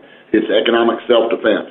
And I don't think that Congressman Crawford was really using our exact words. He was affirming the Arkansas farmer, saying thank you for helping us to reclaim our sovereignty, the sovereignty for all Americans, which is really what we're talking about. Here's what Joe's talking about, economic defense, But we realize that the Arkansas farmers are taking one for the team, and it's either a drought doing it to a farmer. I am a farmer. My father, my husband, I grew up in the farm, and that's been my life, and I understand it. Probably as much as anyone listening to this program would understand that. But I just think there's a point in time when you have to look at the bigger picture. And just like Germany, I think Trump is looking at the bigger picture for the United States, saying, why are we financing Germany's defense when they're on the other end with a bigger hole than we can ever plug, giving money to the enemy? And I'm asking us, why would we not look at China the same way, just as our state? Why would we want to bring the Chinese in? And I feel like we're a very small voice in that area, But it's time that Arkansans start being educated on what's happening with their own money and how our political leadership decides to use it.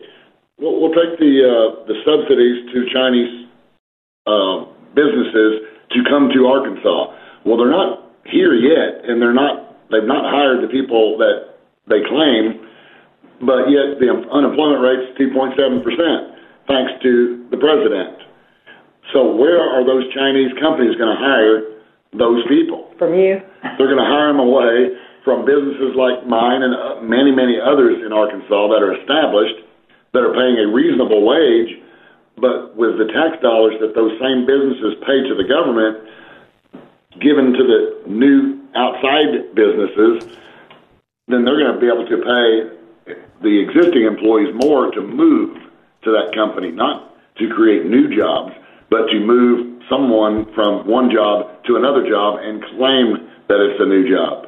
And I think we could listen to Congressman Bruce Westerman, French Hill, probably Steve Womack, and we would hear similar stories about the Chinese and what they know as congressmen and know more than the private citizen would know about the dangers that are going on and what's really happening to our country as a result of what's been going on for 20 years. Crawford calls it a 20-year economic war that we've been in. Well, I would say it's probably more 40 or 50 year, because it's been to the benefit of the big governments type people in America to make deals with other countries to seem like they're doing something, but in every one of those deals, we have lost wealth.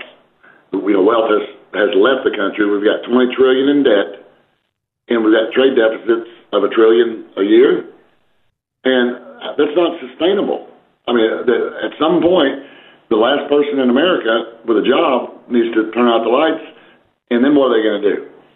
I mean, that is the trajectory of what has been going on before the president took charge, as someone who knows actually how to run a business for profit, not an inherited business or a make-believe business. And that's a wonderful government that's not a business. Yeah, a government that likes the perks of the business but can't generate, jobs. The jobs. The free market is a beautiful thing if allowed to work properly and not manipulated. Yeah, it's interesting about what the president said when he was in Germany and talking to NATO, because I sat in and probably talked, 35, 40 minutes about that last week, Russ. I mean, it seems crazy to me. You've got an ally that has more natural gas than anybody else in the world. We are the Saudi Arabia of natural gas, and now that we know how to cool it down and ship it safely, it amazes me that the Germans would want to get their natural gas from their enemy since the 40s. I mean, it makes no sense to me whatsoever, and the president was right in pointing out that 70% of Germany is going to be getting their natural gas from the Russians, and the Russians have been known historically to shut the amount of gas that they export out if they feel it's necessary. Yeah, they are the master blaster, right? Yeah, they will take advantage of that, and it only makes sense that you take advantage of that. Well, certainly, and it's probably the economics of it are simply, if you've got natural gas and have to ship it 200 miles, it's not anywhere near as expensive as it is if you have to ship it 20,000 or 15,000 miles or 10,000, whatever it might be.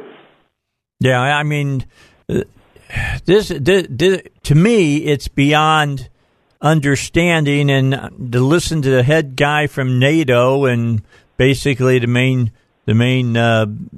talking mouth for Germany to say, well, we just see this differently. No, it defies logic what you're doing. Why are you doing it this way?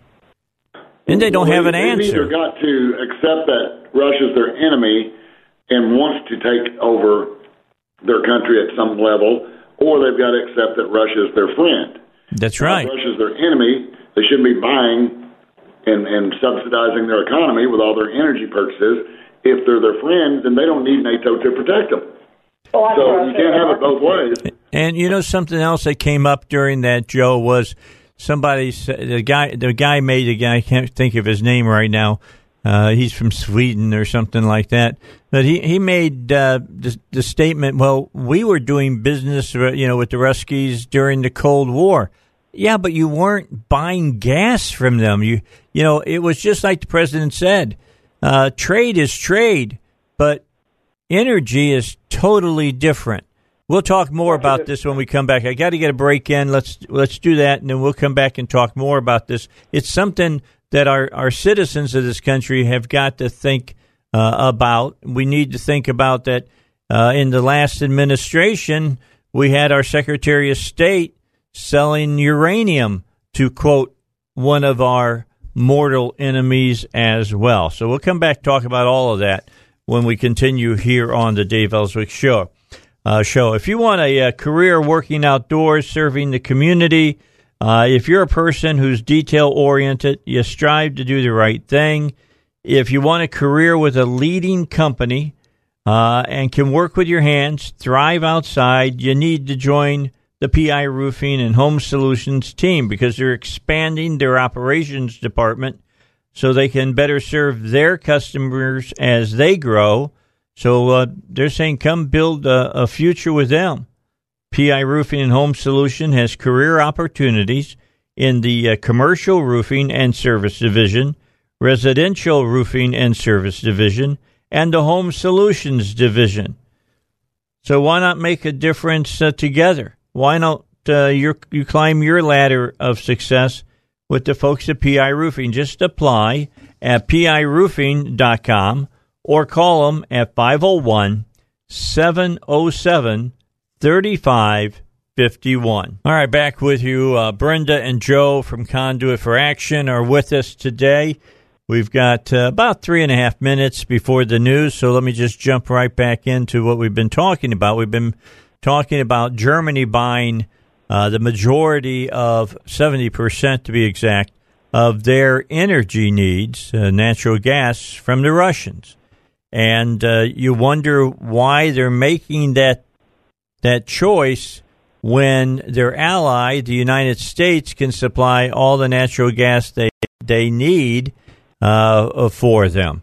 And do you have any, idea that you all can come up with about why Germany would buy from Russia? Do you think that because they're buying from them and spending X millions or billions of dollars a year, that's going to placate them somehow and that they're not going to be trying to screw with them in some way? Well, if that would be the case, then why would they need NATO protection? So, none of it makes sense, and your audience should consider just backing up and just listening to their own common sense. Just list all the things that you're hearing from the media and what makes sense and what doesn't.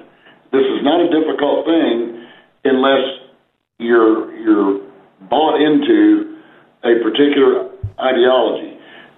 Let's take, for example, just Germany and what we're talking about. Germany probably has as good a coal reserves as anybody. But they don't use them. Energy, they can make gas out of coal, or they can just burn clean coal, if that's a thing. Or dirty coal. But the environmentalists there evidently don't want that. That's correct. So now they put themselves at the mercy. Maybe they should just put wind farms all over and solar panels everywhere, and problem solved. Yeah, you're right about the whole coal thing, because the environmentalists have done to the coal industry in Germany what Obama was working hard to do here in America. Well, you touched on a point earlier that I thought was excellent, that people just never factor in. What's the difference between the uranium sale and the enrichment of the Clinton Foundation than a gas sale and the enrichment of a former chancellor of Germany? I mean, that's how this stuff works, people. Yeah, I mean, if you don't wake up and smell the coffee, it's going to happen right here too. Well, but you notice how Trump is the evil one for bringing it up.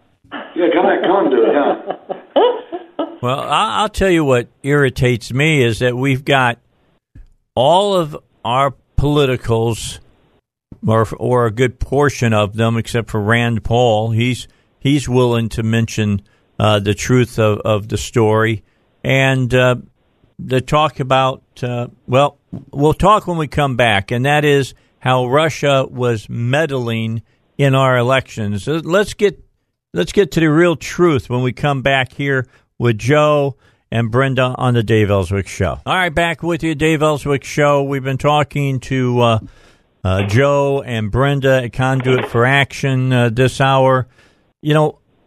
We were talking before the break, and we were talking about Russia taking gas from, or Germany taking gas from Russia.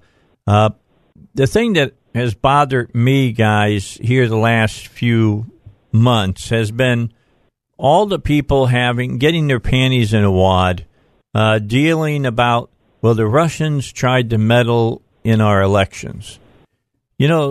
That's not right, and I'll be the first one to agree with that.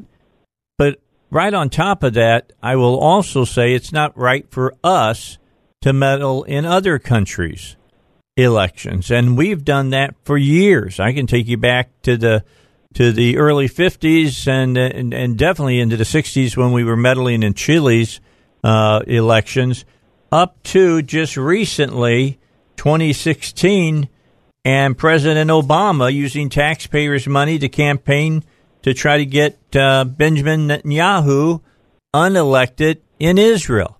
So why are our politicians suddenly freaking out over all of this? Other than for the never-Trumpers, they think that they can get the president for this. And I just like your all's thought about it. Isn't it?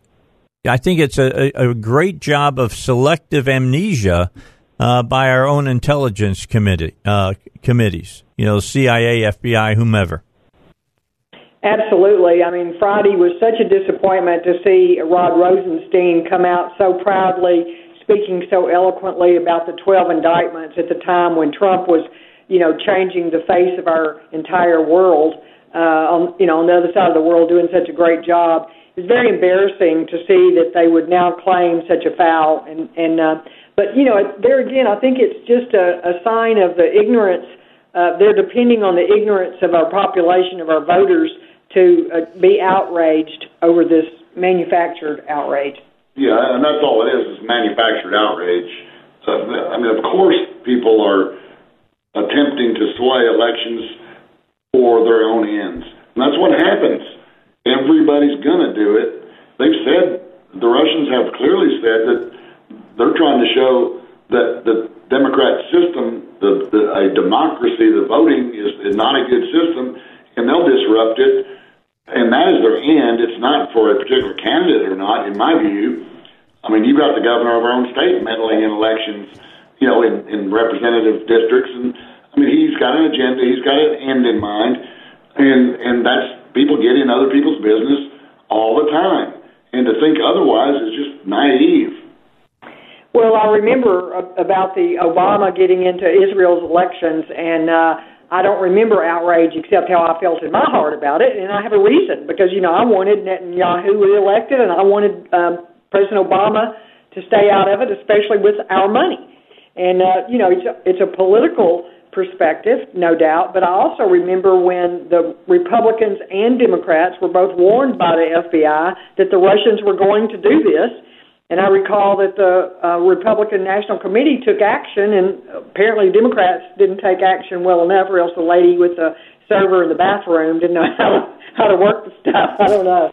Well, you would agree that the Chinese and possibly other countries before this came about have established a presence in America, of course, in different areas of our economy and our political systems to benefit their home country.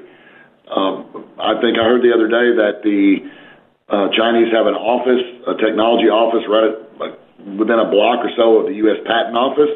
I mean, of course they're going to do that because we give away all of our secrets for free. And again, if you wanted to get a voter list, you go down to the county and you ask for a voter list, and they'll give it to you. They don't ask if you're a citizen or not.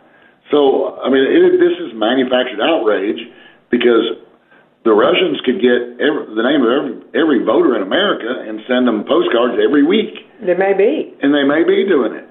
Or disinformation or what have you. And that's what a free society is susceptible to and must be educated and realistic to be aware so that they can survive this kind of thing.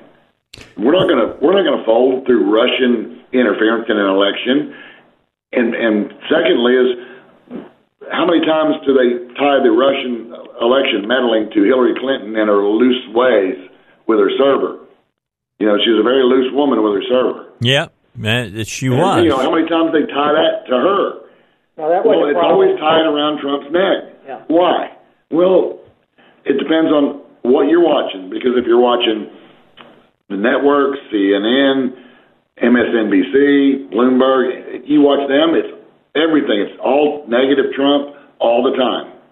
And if you're watching Fox News, it's somewhat circumspect, but generally giving people the benefit of the doubt and then showing hypocrisy.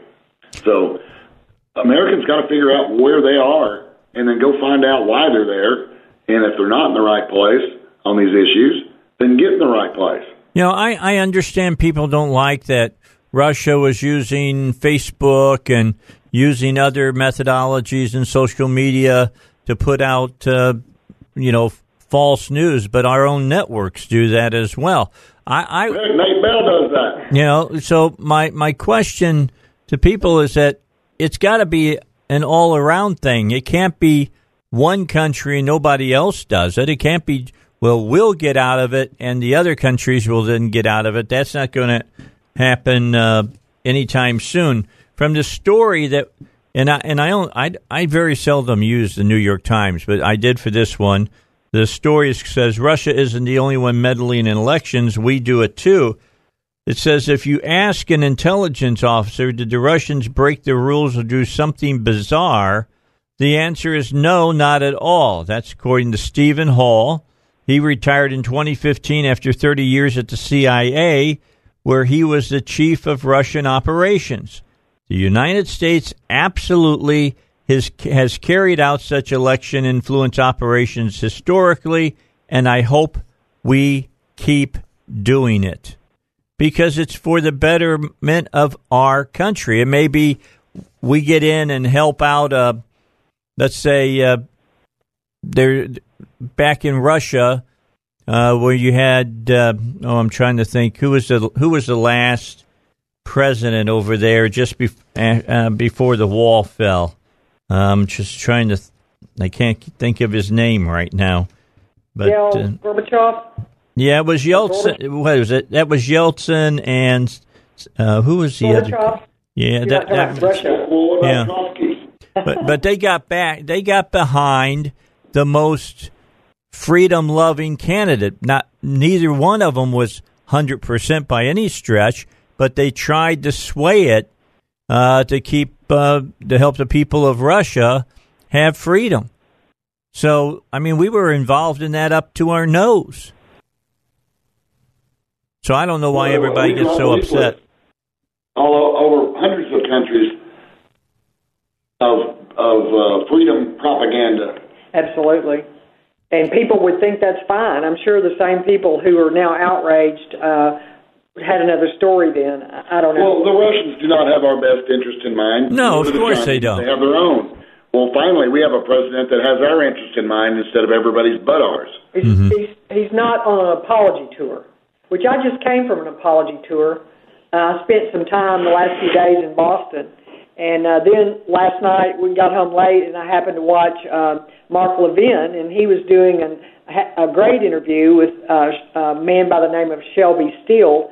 He's written a book called White Guilt, and describes, and he happens to be a black man, a man of color, ethnic background is black, and made some very profound statements, and I highly recommend that anyone listening look up that interview and then start doing some research on Shelby Steele. Tell me about the Boston guilt. Well, while I was in Boston, we went on the Liberty Walk or whatever and had a tour guide and did different things. I don't think I have ever experienced being in a culture of such elitism. Now, it wasn't, you weren't made to feel bad or anything. You just feel it. It was very interesting to observe. And hey, Brenda, the guy doing the tour, he was trying to heap guilt on all of us for our, many sins.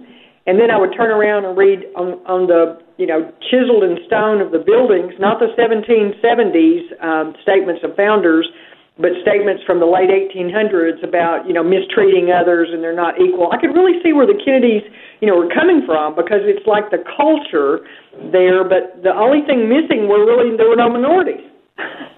Very interesting experience. So it was a Blame America First town? It was, yeah. Yeah, it's amazing to go to Boston, Massachusetts, and walk the Freedom Trail and walk to a city that doesn't even believe in freedom for its citizenry, that the government tells them exactly what they should be thinking and doing.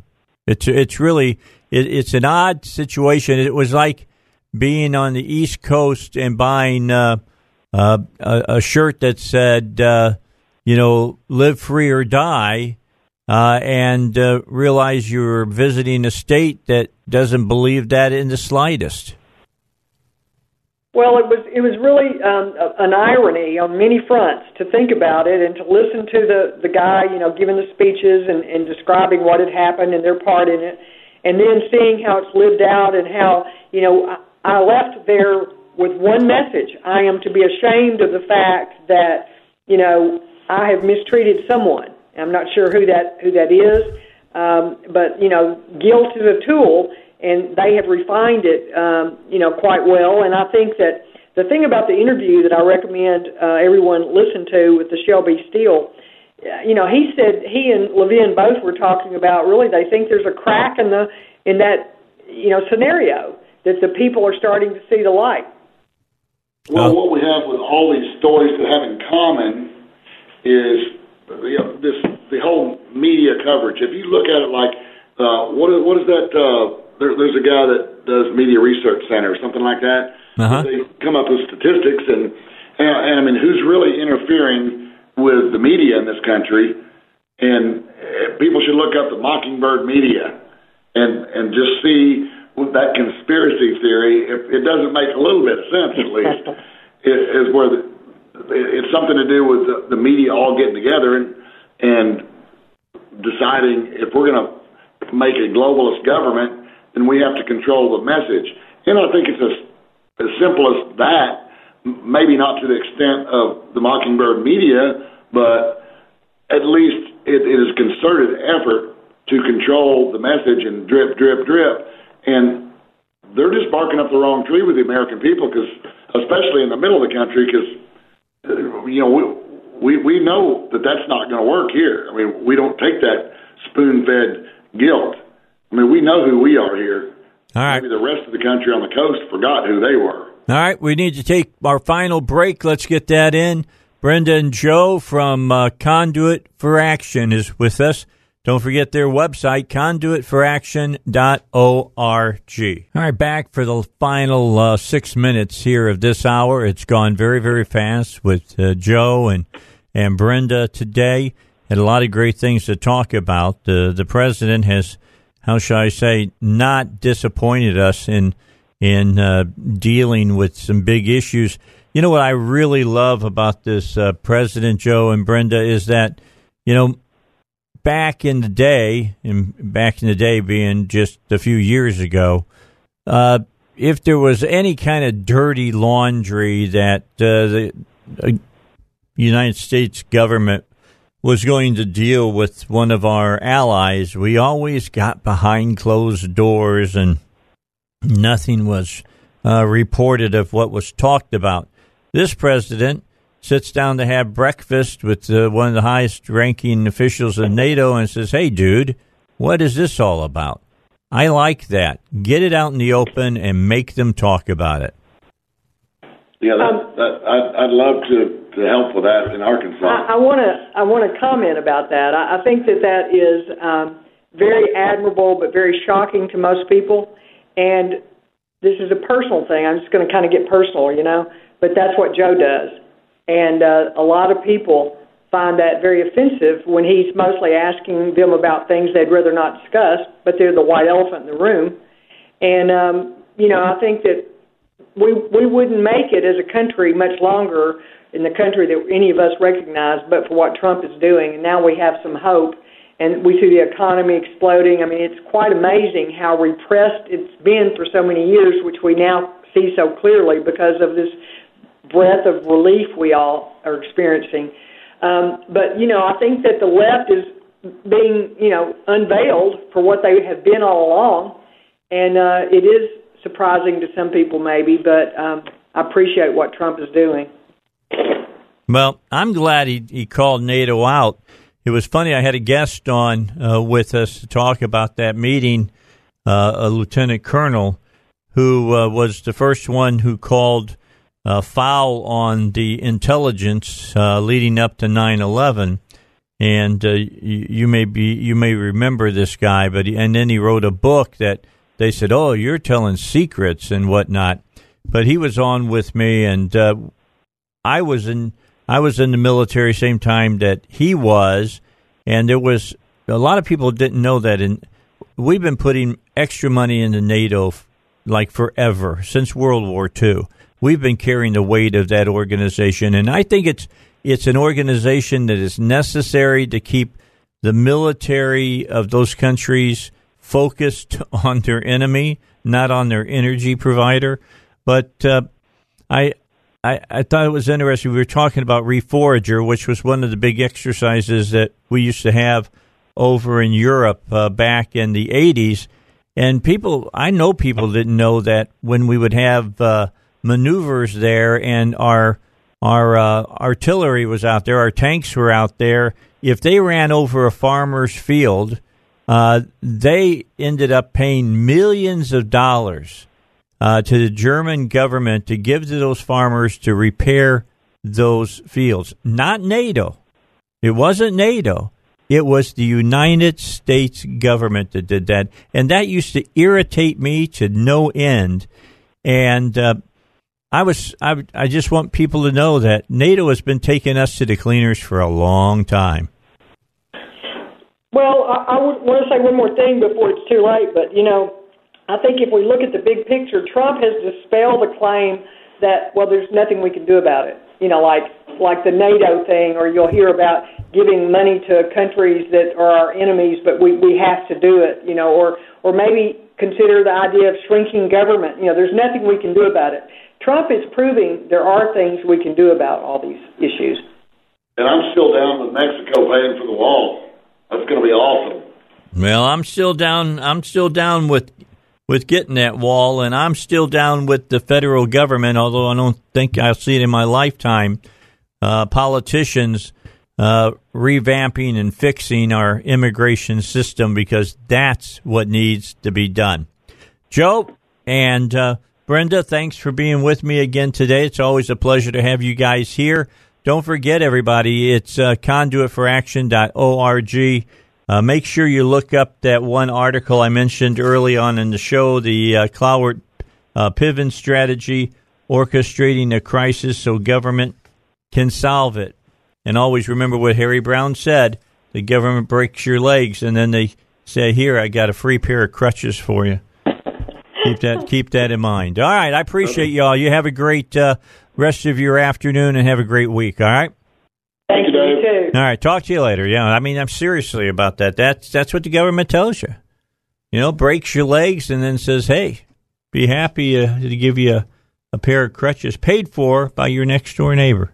All right, let's get a break in here, get us some music here, lead us up to the news coming at the top of the hour. I'm going to talk further with Robert Steinbach about Russia isn't the only one meddling in elections. We do it as well. And then about Facebook, and is it or isn't it a political ad?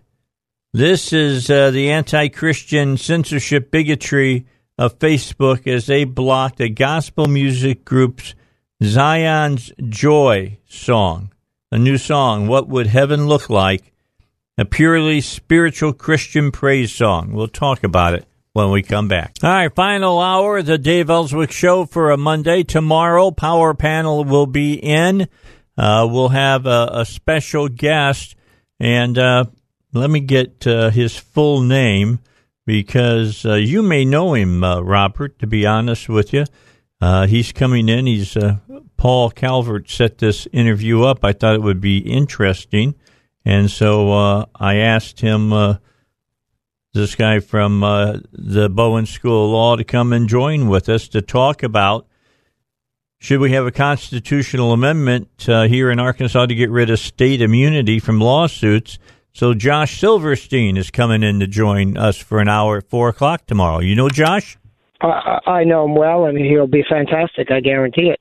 And he's really an expert on the issue. You got the right guy to come talk about that. We've got a problem here in Arkansas. The Constitution is written in a way that says, essentially, if you get hurt by a state employee, guy runs you over, drives over your head, crushes your legs, steals money from you, you can't sue him.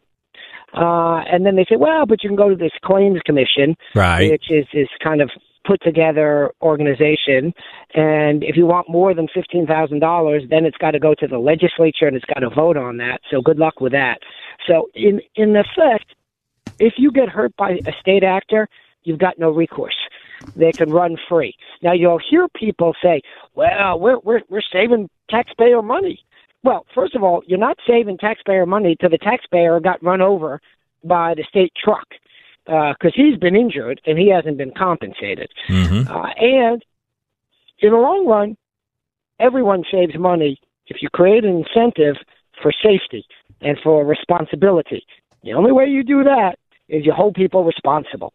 And so we've got to pass an amendment to the Constitution that undoes some very old language in the Constitution that says, essentially, you can't sue the state.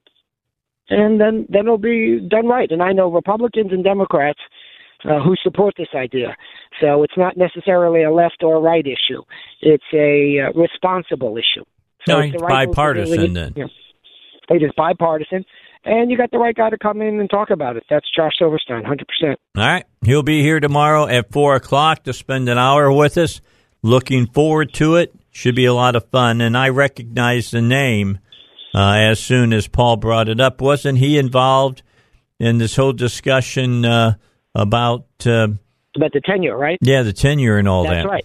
That's right. He took the lead. He's more of an expert on that than I am, and he took the lead. We have a real problem in Arkansas now, and we're going to, as you and I have talked on the air before about, seek legislation to correct this problem as well. And the problem is that we have weakened tenure at the academic universities, and so to non-eggheads, what does that mean? It means people like me who are conservatives, who say things out of the norm, the nails that stick up on the deck get hammered. And so that's what's going to happen as a consequence of this weakening of what's known as tenure and academic freedom, which in a nutshell says academics, professors, people like me, can say the things they believe in, even if the administrators or other faculty disagree. And gosh knows, and you know, that I'm a minority when it comes to my viewpoint. Oh, yeah. In academia. So, like I say, I'm the hammer on the deck that gets nailed, not the other way around. This is academic freedom in today's day and age protects conservatives, but that's the beauty of it. It protects whoever's in the minority. I'm okay with it protects liberals as well if conservatives are in the majority. They've got a right to say what they want to say. Doesn't mean I agree with it, but they got a right to say what they want to say. And now, in today's day and age, it's a tool that protects us, and that's why the liberals all of a sudden are not so enamored with it, of course. And that's kind of the irony of all of this debate and discussion that you and I have had for years now on the First Amendment, is that the liberals were the big defenders of the First Amendment, of freedom of speech, when it was liberal speech that was under attack Now it's conservative speech that's under attack, and all of a sudden they're nowhere to be seen. In fact, they are the leading opponents of free speech. I have been an advocate for free speech when that speech was liberal and when that speech was conservative. Well, I will tell you this, and let me just jump in real quickly with a view, and that being that I believe now the way that the left is attacking free speech is far worse than how the right attacked free speech back in the 60s. Absolutely. It's 100% correct. And that's because there's, in today's day and age, the left's viewpoint really is substantive. It's not procedural. What do I mean by that? I mean, they don't care about the rules of the game. They care that they win.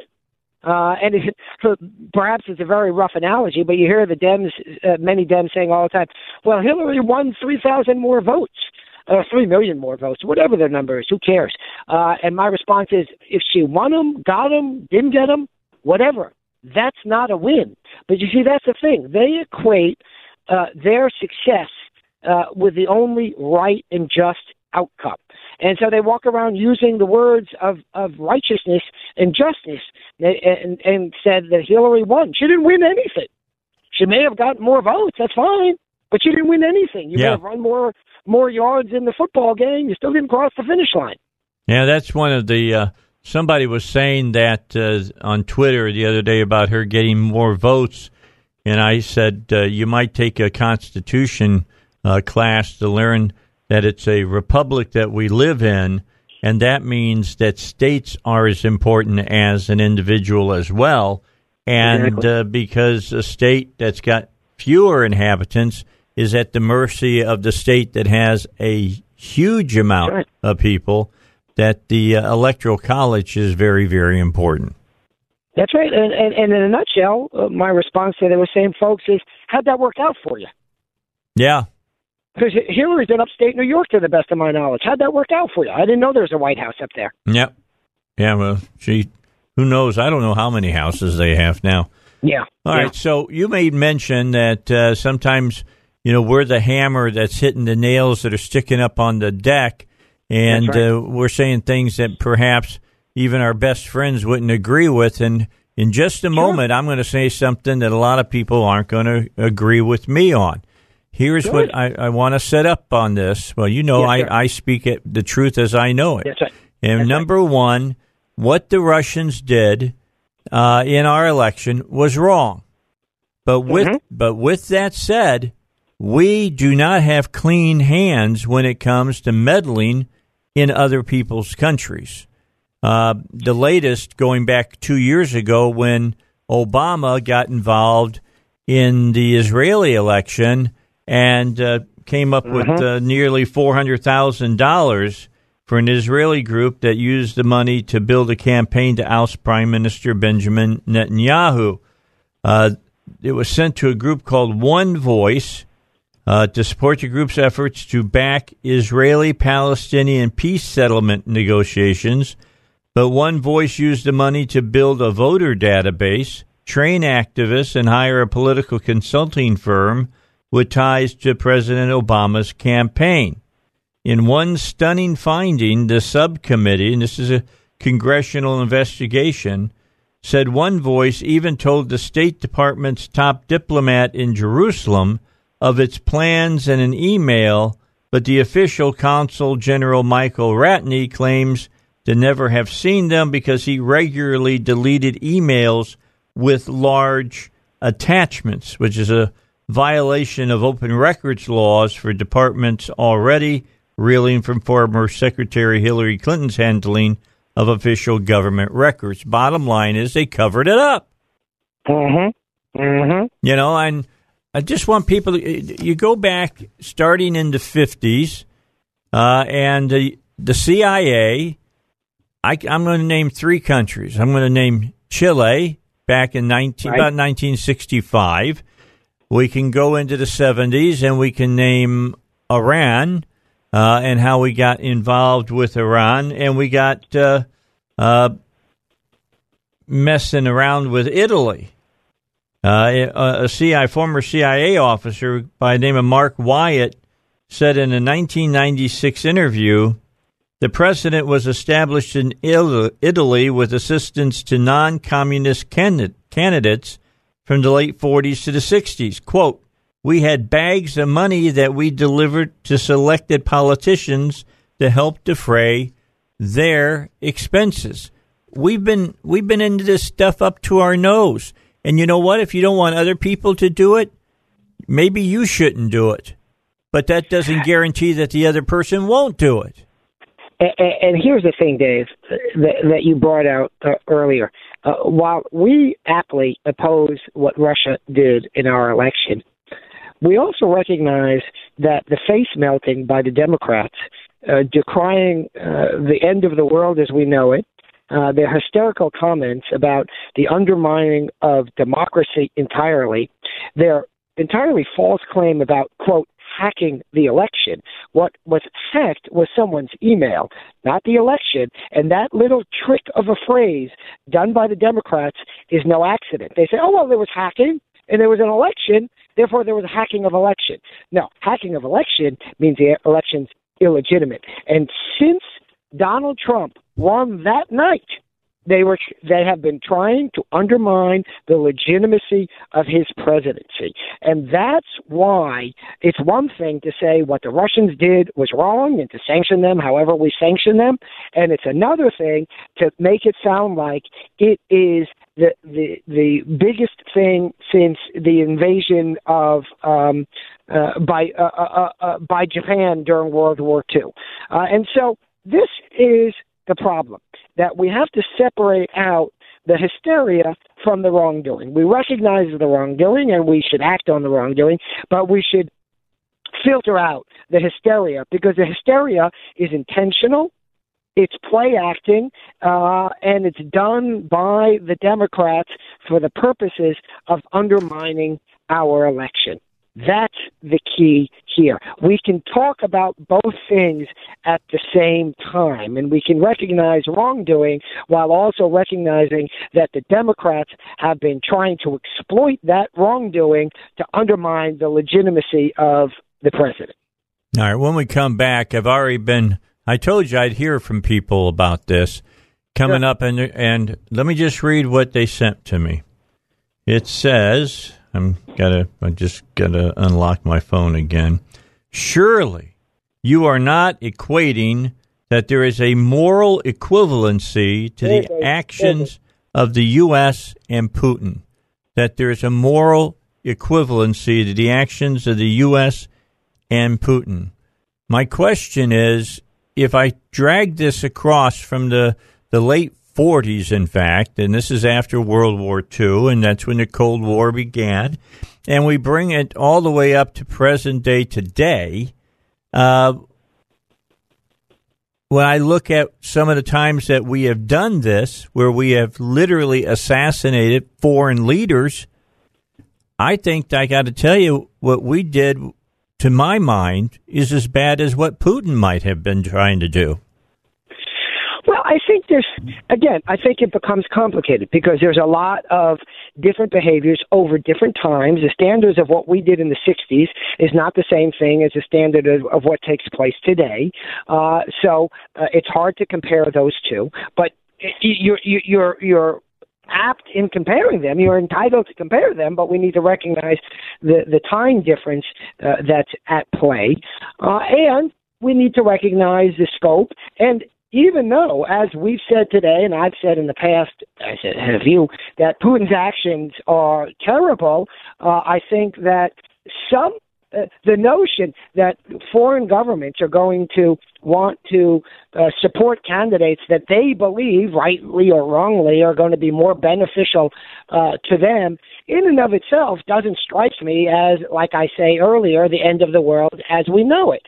And that's the challenge, is how to separate the wheat from the chaff, meaning the breaking into the DNC database, computers, whatever you call it, I don't know technology well, is a really serious wrongdoing. I mean, that's just outright theft. That's criminal behavior.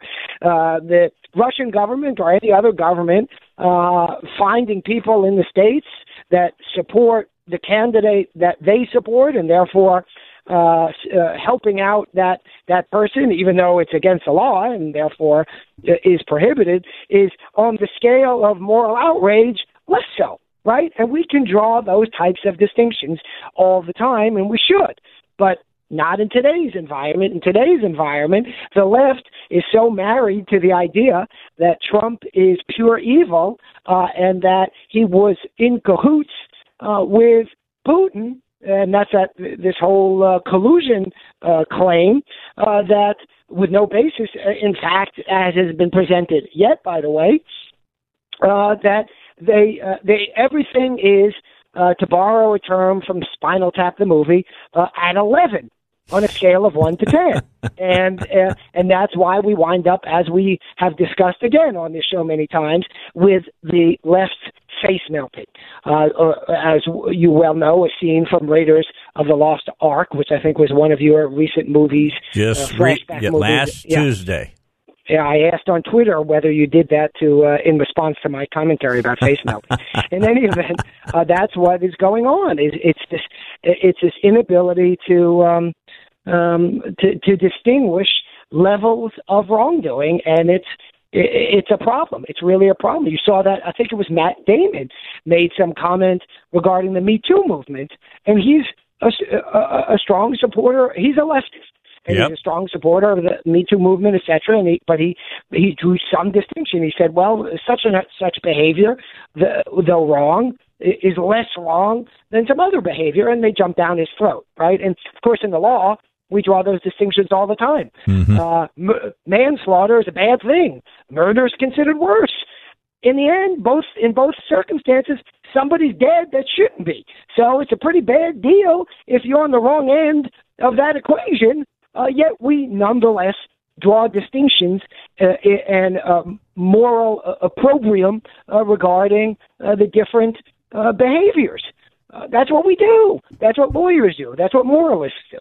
But the Democrats want to blur all those lines, and that, like I said, to go back, they keep using the phrase that the Russians hacked the election, and that's just not an accurate phrase, and it's designed to mislead, and that's disingenuous, and that's why, in the end, their behavior won't be successful for them. Well, before we get this break, I want to just mention one thing, then I'll move to the break.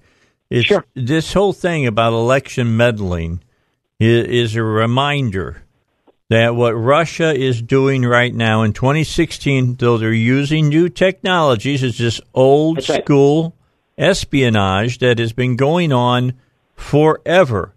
And to quote from this article, it illuminates the larger currents of history that drove American electoral interventions during the Cold War and motivate Russia's actions today. So we'll come back in a moment. I will talk again for a few moments about how Obama got involved in the Israeli election 2 years ago. That's all coming up with Robert Steinbach and myself. Plus, Facebook took a brand new Christian contemporary song, What Would Heaven Look Like, and said that it had political content, which it didn't. And we'll talk about anti-Christian censorship and bigotry on Facebook when we return on the Dave Elswick Show. Hear the people crying, longing for peace, endless strife, war in our streets. Hearts are so divided, eyes that can't see. Is there hope for humanity? Yes, there's a place where sorrow and heartache won't exist. Mankind will stand hand in hand. Every race and creed will praise him. Every tongue from every nation, as one will all worship his name.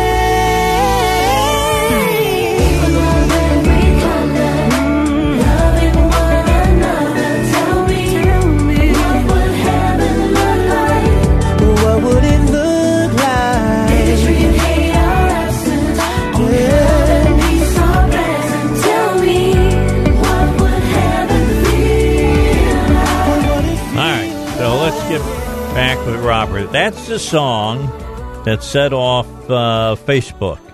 What would heaven look like? It's from a group called Zion's Joy. It's a purely spiritual Christian praise song. It was posted on Facebook. They had boosted the ad for the song with a $100 purchase, only to see the song censored for, quote, political content.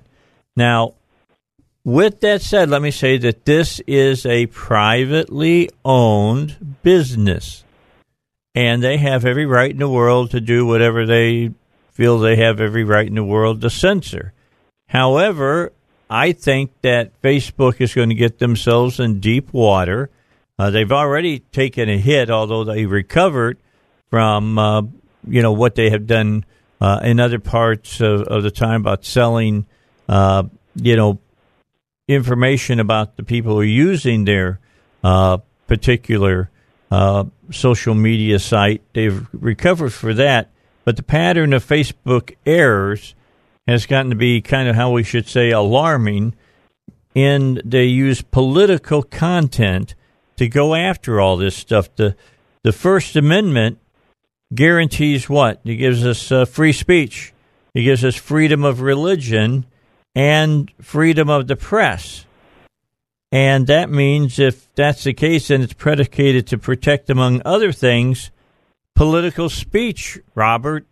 Is Facebook, their new ad campaign is showing pictures of, guys showing their baby daughters or their sons, people playing with dogs, this and all that. And it's supposed to be bringing us together, not driving us apart. Sounds like to me perhaps Facebook is taking this a little too far. What's your thought on that? Okay. Technical problem. I got you. This is the problem, Dave, is that so many of these kind of Silicon Valley companies are run by folks on the left, and they don't realize that when they censor conservative statements and religious statements, they're making a political statement. Because they go, we're neutral. We're a service provider. We're neutral. We're neutral unless we are censoring conservatives. Well, that's not neutral. That's called liberal. Yeah. That's called leftist. And that's the problem, is that they are so indoctrinated. It's the same environment in much of higher education across this country. And that's why when they say, well, you can't say that, and people on the right go in on a college campus and say something conservative. We've discussed on this show, Dave, as you recall, the professor from University of Pennsylvania, my alma mater, in fact, but not for law school. She's at the law school, Amy Wax, and she made the uncontroversial statement about how sort of getting married, then having kids, and various other kind of traditional activities and values produces a better outcome on average. And she was lambasted. She said, people said, those are the values of the 50s, as she said, and there was racism in the 50s. Yes, and that's, but one doesn't make the other, right? Hitler was a vegetarian. That doesn't mean that vegetarians are Nazis. So she made an uncontroversial statement, and she's been skewered for it. Mm-hmm. And this is what goes on across the academy, across higher education, and even high school education, is that they are indoctrinated so much in the left that they believe that their views are the right views, they are the truth. And then if you say something to the contrary, if your show is played inside a school, they've come out with ists, right, to go through their PC checklist. First should be some sort of ist, a racist, a misogynist, a this, that ist, and then they'd say how you are a beneficiary of some sort of privilege, like me, who's first-generation American, whose father fled the Nazis. Yeah, really grown up in a lot of privilege, I say, with tongue firmly implanted in my cheek. And so they just have a checklist of politically correct aphorisms and attacks, frankly, that they spew out at us. And they use terms that would never be accepted if it was done in reverse, right? Oh, well, that's just some old white guy talking. Could you imagine picking any other group and deciding based on the identity of the speaker in terms of his race and his age that you should be able to discount him? No. You know why? Because that is racism. That actually is racism. They use terms like mansplaining and manspreading. Could you imagine putting in any other group instead of man in those terms? Put in woman or some other racial group and see if you can get away with that. You couldn't. You know why? You shouldn't, because that's racism or misogyny. But when it comes to a man, you can do it. Perfectly acceptable amongst the left. Not acceptable amongst me. We don't decide whether or not someone is good based on his race, based on his gender, based on any other of those types of criteria. And so that what's good for the goose is good for the gander, and we're not going to play by the one-sided form of discrimination that the left seems to think they can get away with. And, of course, one of the reasons, as I've said before in your show, Dave, that the president won the election, because Hillary went around and said, oh, you know what? Half of Americans are evil and bad people, and here's a bunch of names I'm going to call them, including, of course, deplorable. And, hey, can I have your vote? And you know what they said? No, thank you. I'll take something else on the menu. And so this is just not acceptable behavior, but yet it continues to go on by the left.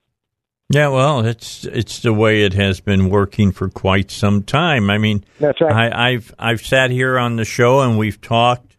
And I've talked with you. I've talked with others, and it amazes me that a typical high school kid doesn't have a clue about what the First Amendment deals with. Doesn't know about freedom of religion, doesn't know about freedom of the press, doesn't know about freedom of speech, freedom of getting together and marching and things of that nature, doesn't have a clue. I blame the school system for that.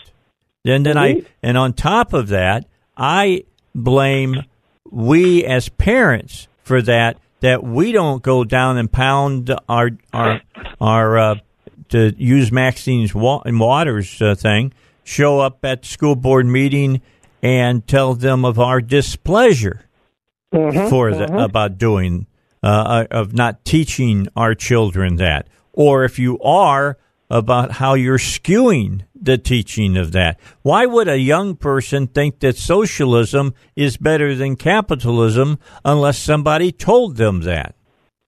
Well, the problem is, as you allude to, Dave, is that the leftists are teaching people not how to think, but what to think.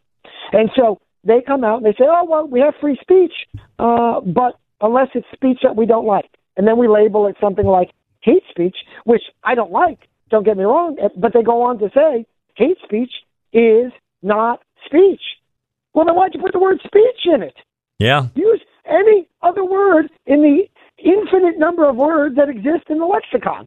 But they use the word hate speech because they recognize the fact that it's speech. And so then you have a student who says, wait, I was told that you have free speech, but then some speech isn't speech, even though we call it speech. I'm confused. I'll just repeat back to them what they told me because there's no logic. I'm not being taught how to think. I'm simply being taught what to think. I'm simply being taught to parrot back the pablum that I'm being fed. And that's leftist education in a nutshell. By the way, let me touch on this. Then we'll take a final break and come back and finish this up. We're all probably aware of this story that's been going on about Papa John's founder, John Schneider, I guess is how he pronounces his name. And he's now doubled, maybe even quadrupled down on his claims that former AOR laundry service bears a major share of the responsibility for a May call in which he uttered the N-word and made comments about lynching, according to a report in Forbes. that he later confirmed in a Friday interview with a local radio host. He said that laundry service staffers had pressured him to engage in the conversation that led to him using that word while referencing Colonel Sanders. I believe you maybe I was talking to my Geek Power panel on Friday about this. And in the second interview with an ABC affiliate, he went so far now as to claim that the agency extorted his company and demanded $6 million, quote, to make the story go away.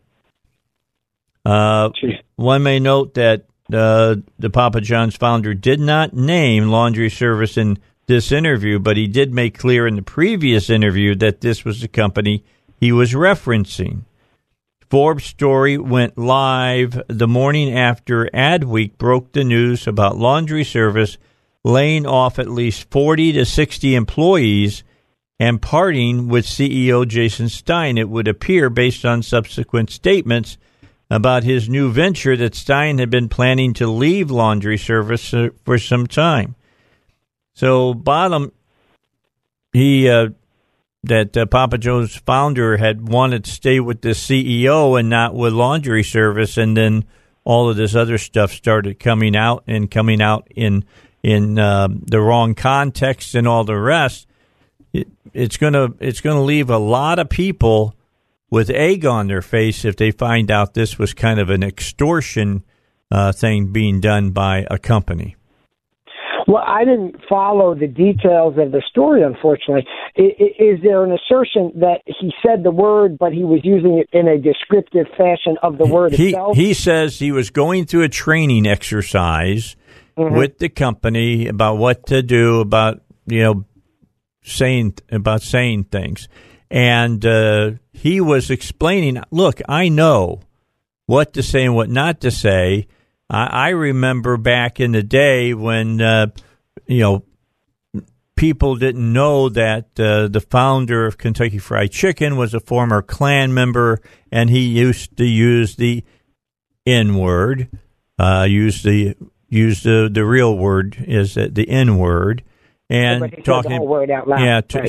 Telling that, and about lynching and all of that. He was using it in the context of, well, we know that he was saying the word. Yes, he was describing the word. He was not using it as a pejorative. No, I've seen this happen before. I've seen at least one academic describe the word. He was reviewing, talking about, I believe it was To Kill a Mockingbird, in a law and film class, criminal law and film class, and he, a big liberal, and would not have, in my opinion, a racist bone in his body, was describing one of the bad characters, one of the racists in the movie, and he said that character would say something like, and he repeated that phrase before that character would shoot a black man, let's say. That was somehow the description that this academic was using. In other words, he was saying this is a bad word, and here's a racist who would use this word in this context, and then they went on to describe something about the scene. And so then he was attacked for repeating the word that the character did or would say. I don't remember exactly what the facts were, but in other words, describing a racist use of that word. Now, I always say the term, the N-word. I don't actually say the word out, but that's because I don't want to get into the hot water that these people have gotten into. But from a moral standpoint, if you're repeating that word for the sake of description or context or reading from Huck Finn, that doesn't mean you're using that word. That's correct. Now, like I said, I'm going to tell everybody, I'm going to tell you something you know and everybody in your audience. You know what? Don't get into that battle. Do not get into that battle. You're going to lose. You're going to lose it. You're going to lose it. And that's not a claim of morality. That's a claim of, I'm telling you, that's not a river you want to have to paddle up. So don't do it. But that's how sort of far we've gone, that you can't even say the word. listen, there are plenty, as you know, not specifically, of course, but and you'll see in a minute what I mean by that, but there are plenty of derogatory terms used to Jews, and as you know, I'm a Jew, and in a discussion, I might say those words and say, well, in the history of anti-Semitism, here are some of the terms that have been used against Jews. Mm-hmm. That doesn't mean I'm an anti-Semite, and obviously I have a special position as a Jew to claim not being an anti-Semite, or an enhanced position perhaps to do so. But repeating that word doesn't make me an anti-Semite. And I have had discussions about that.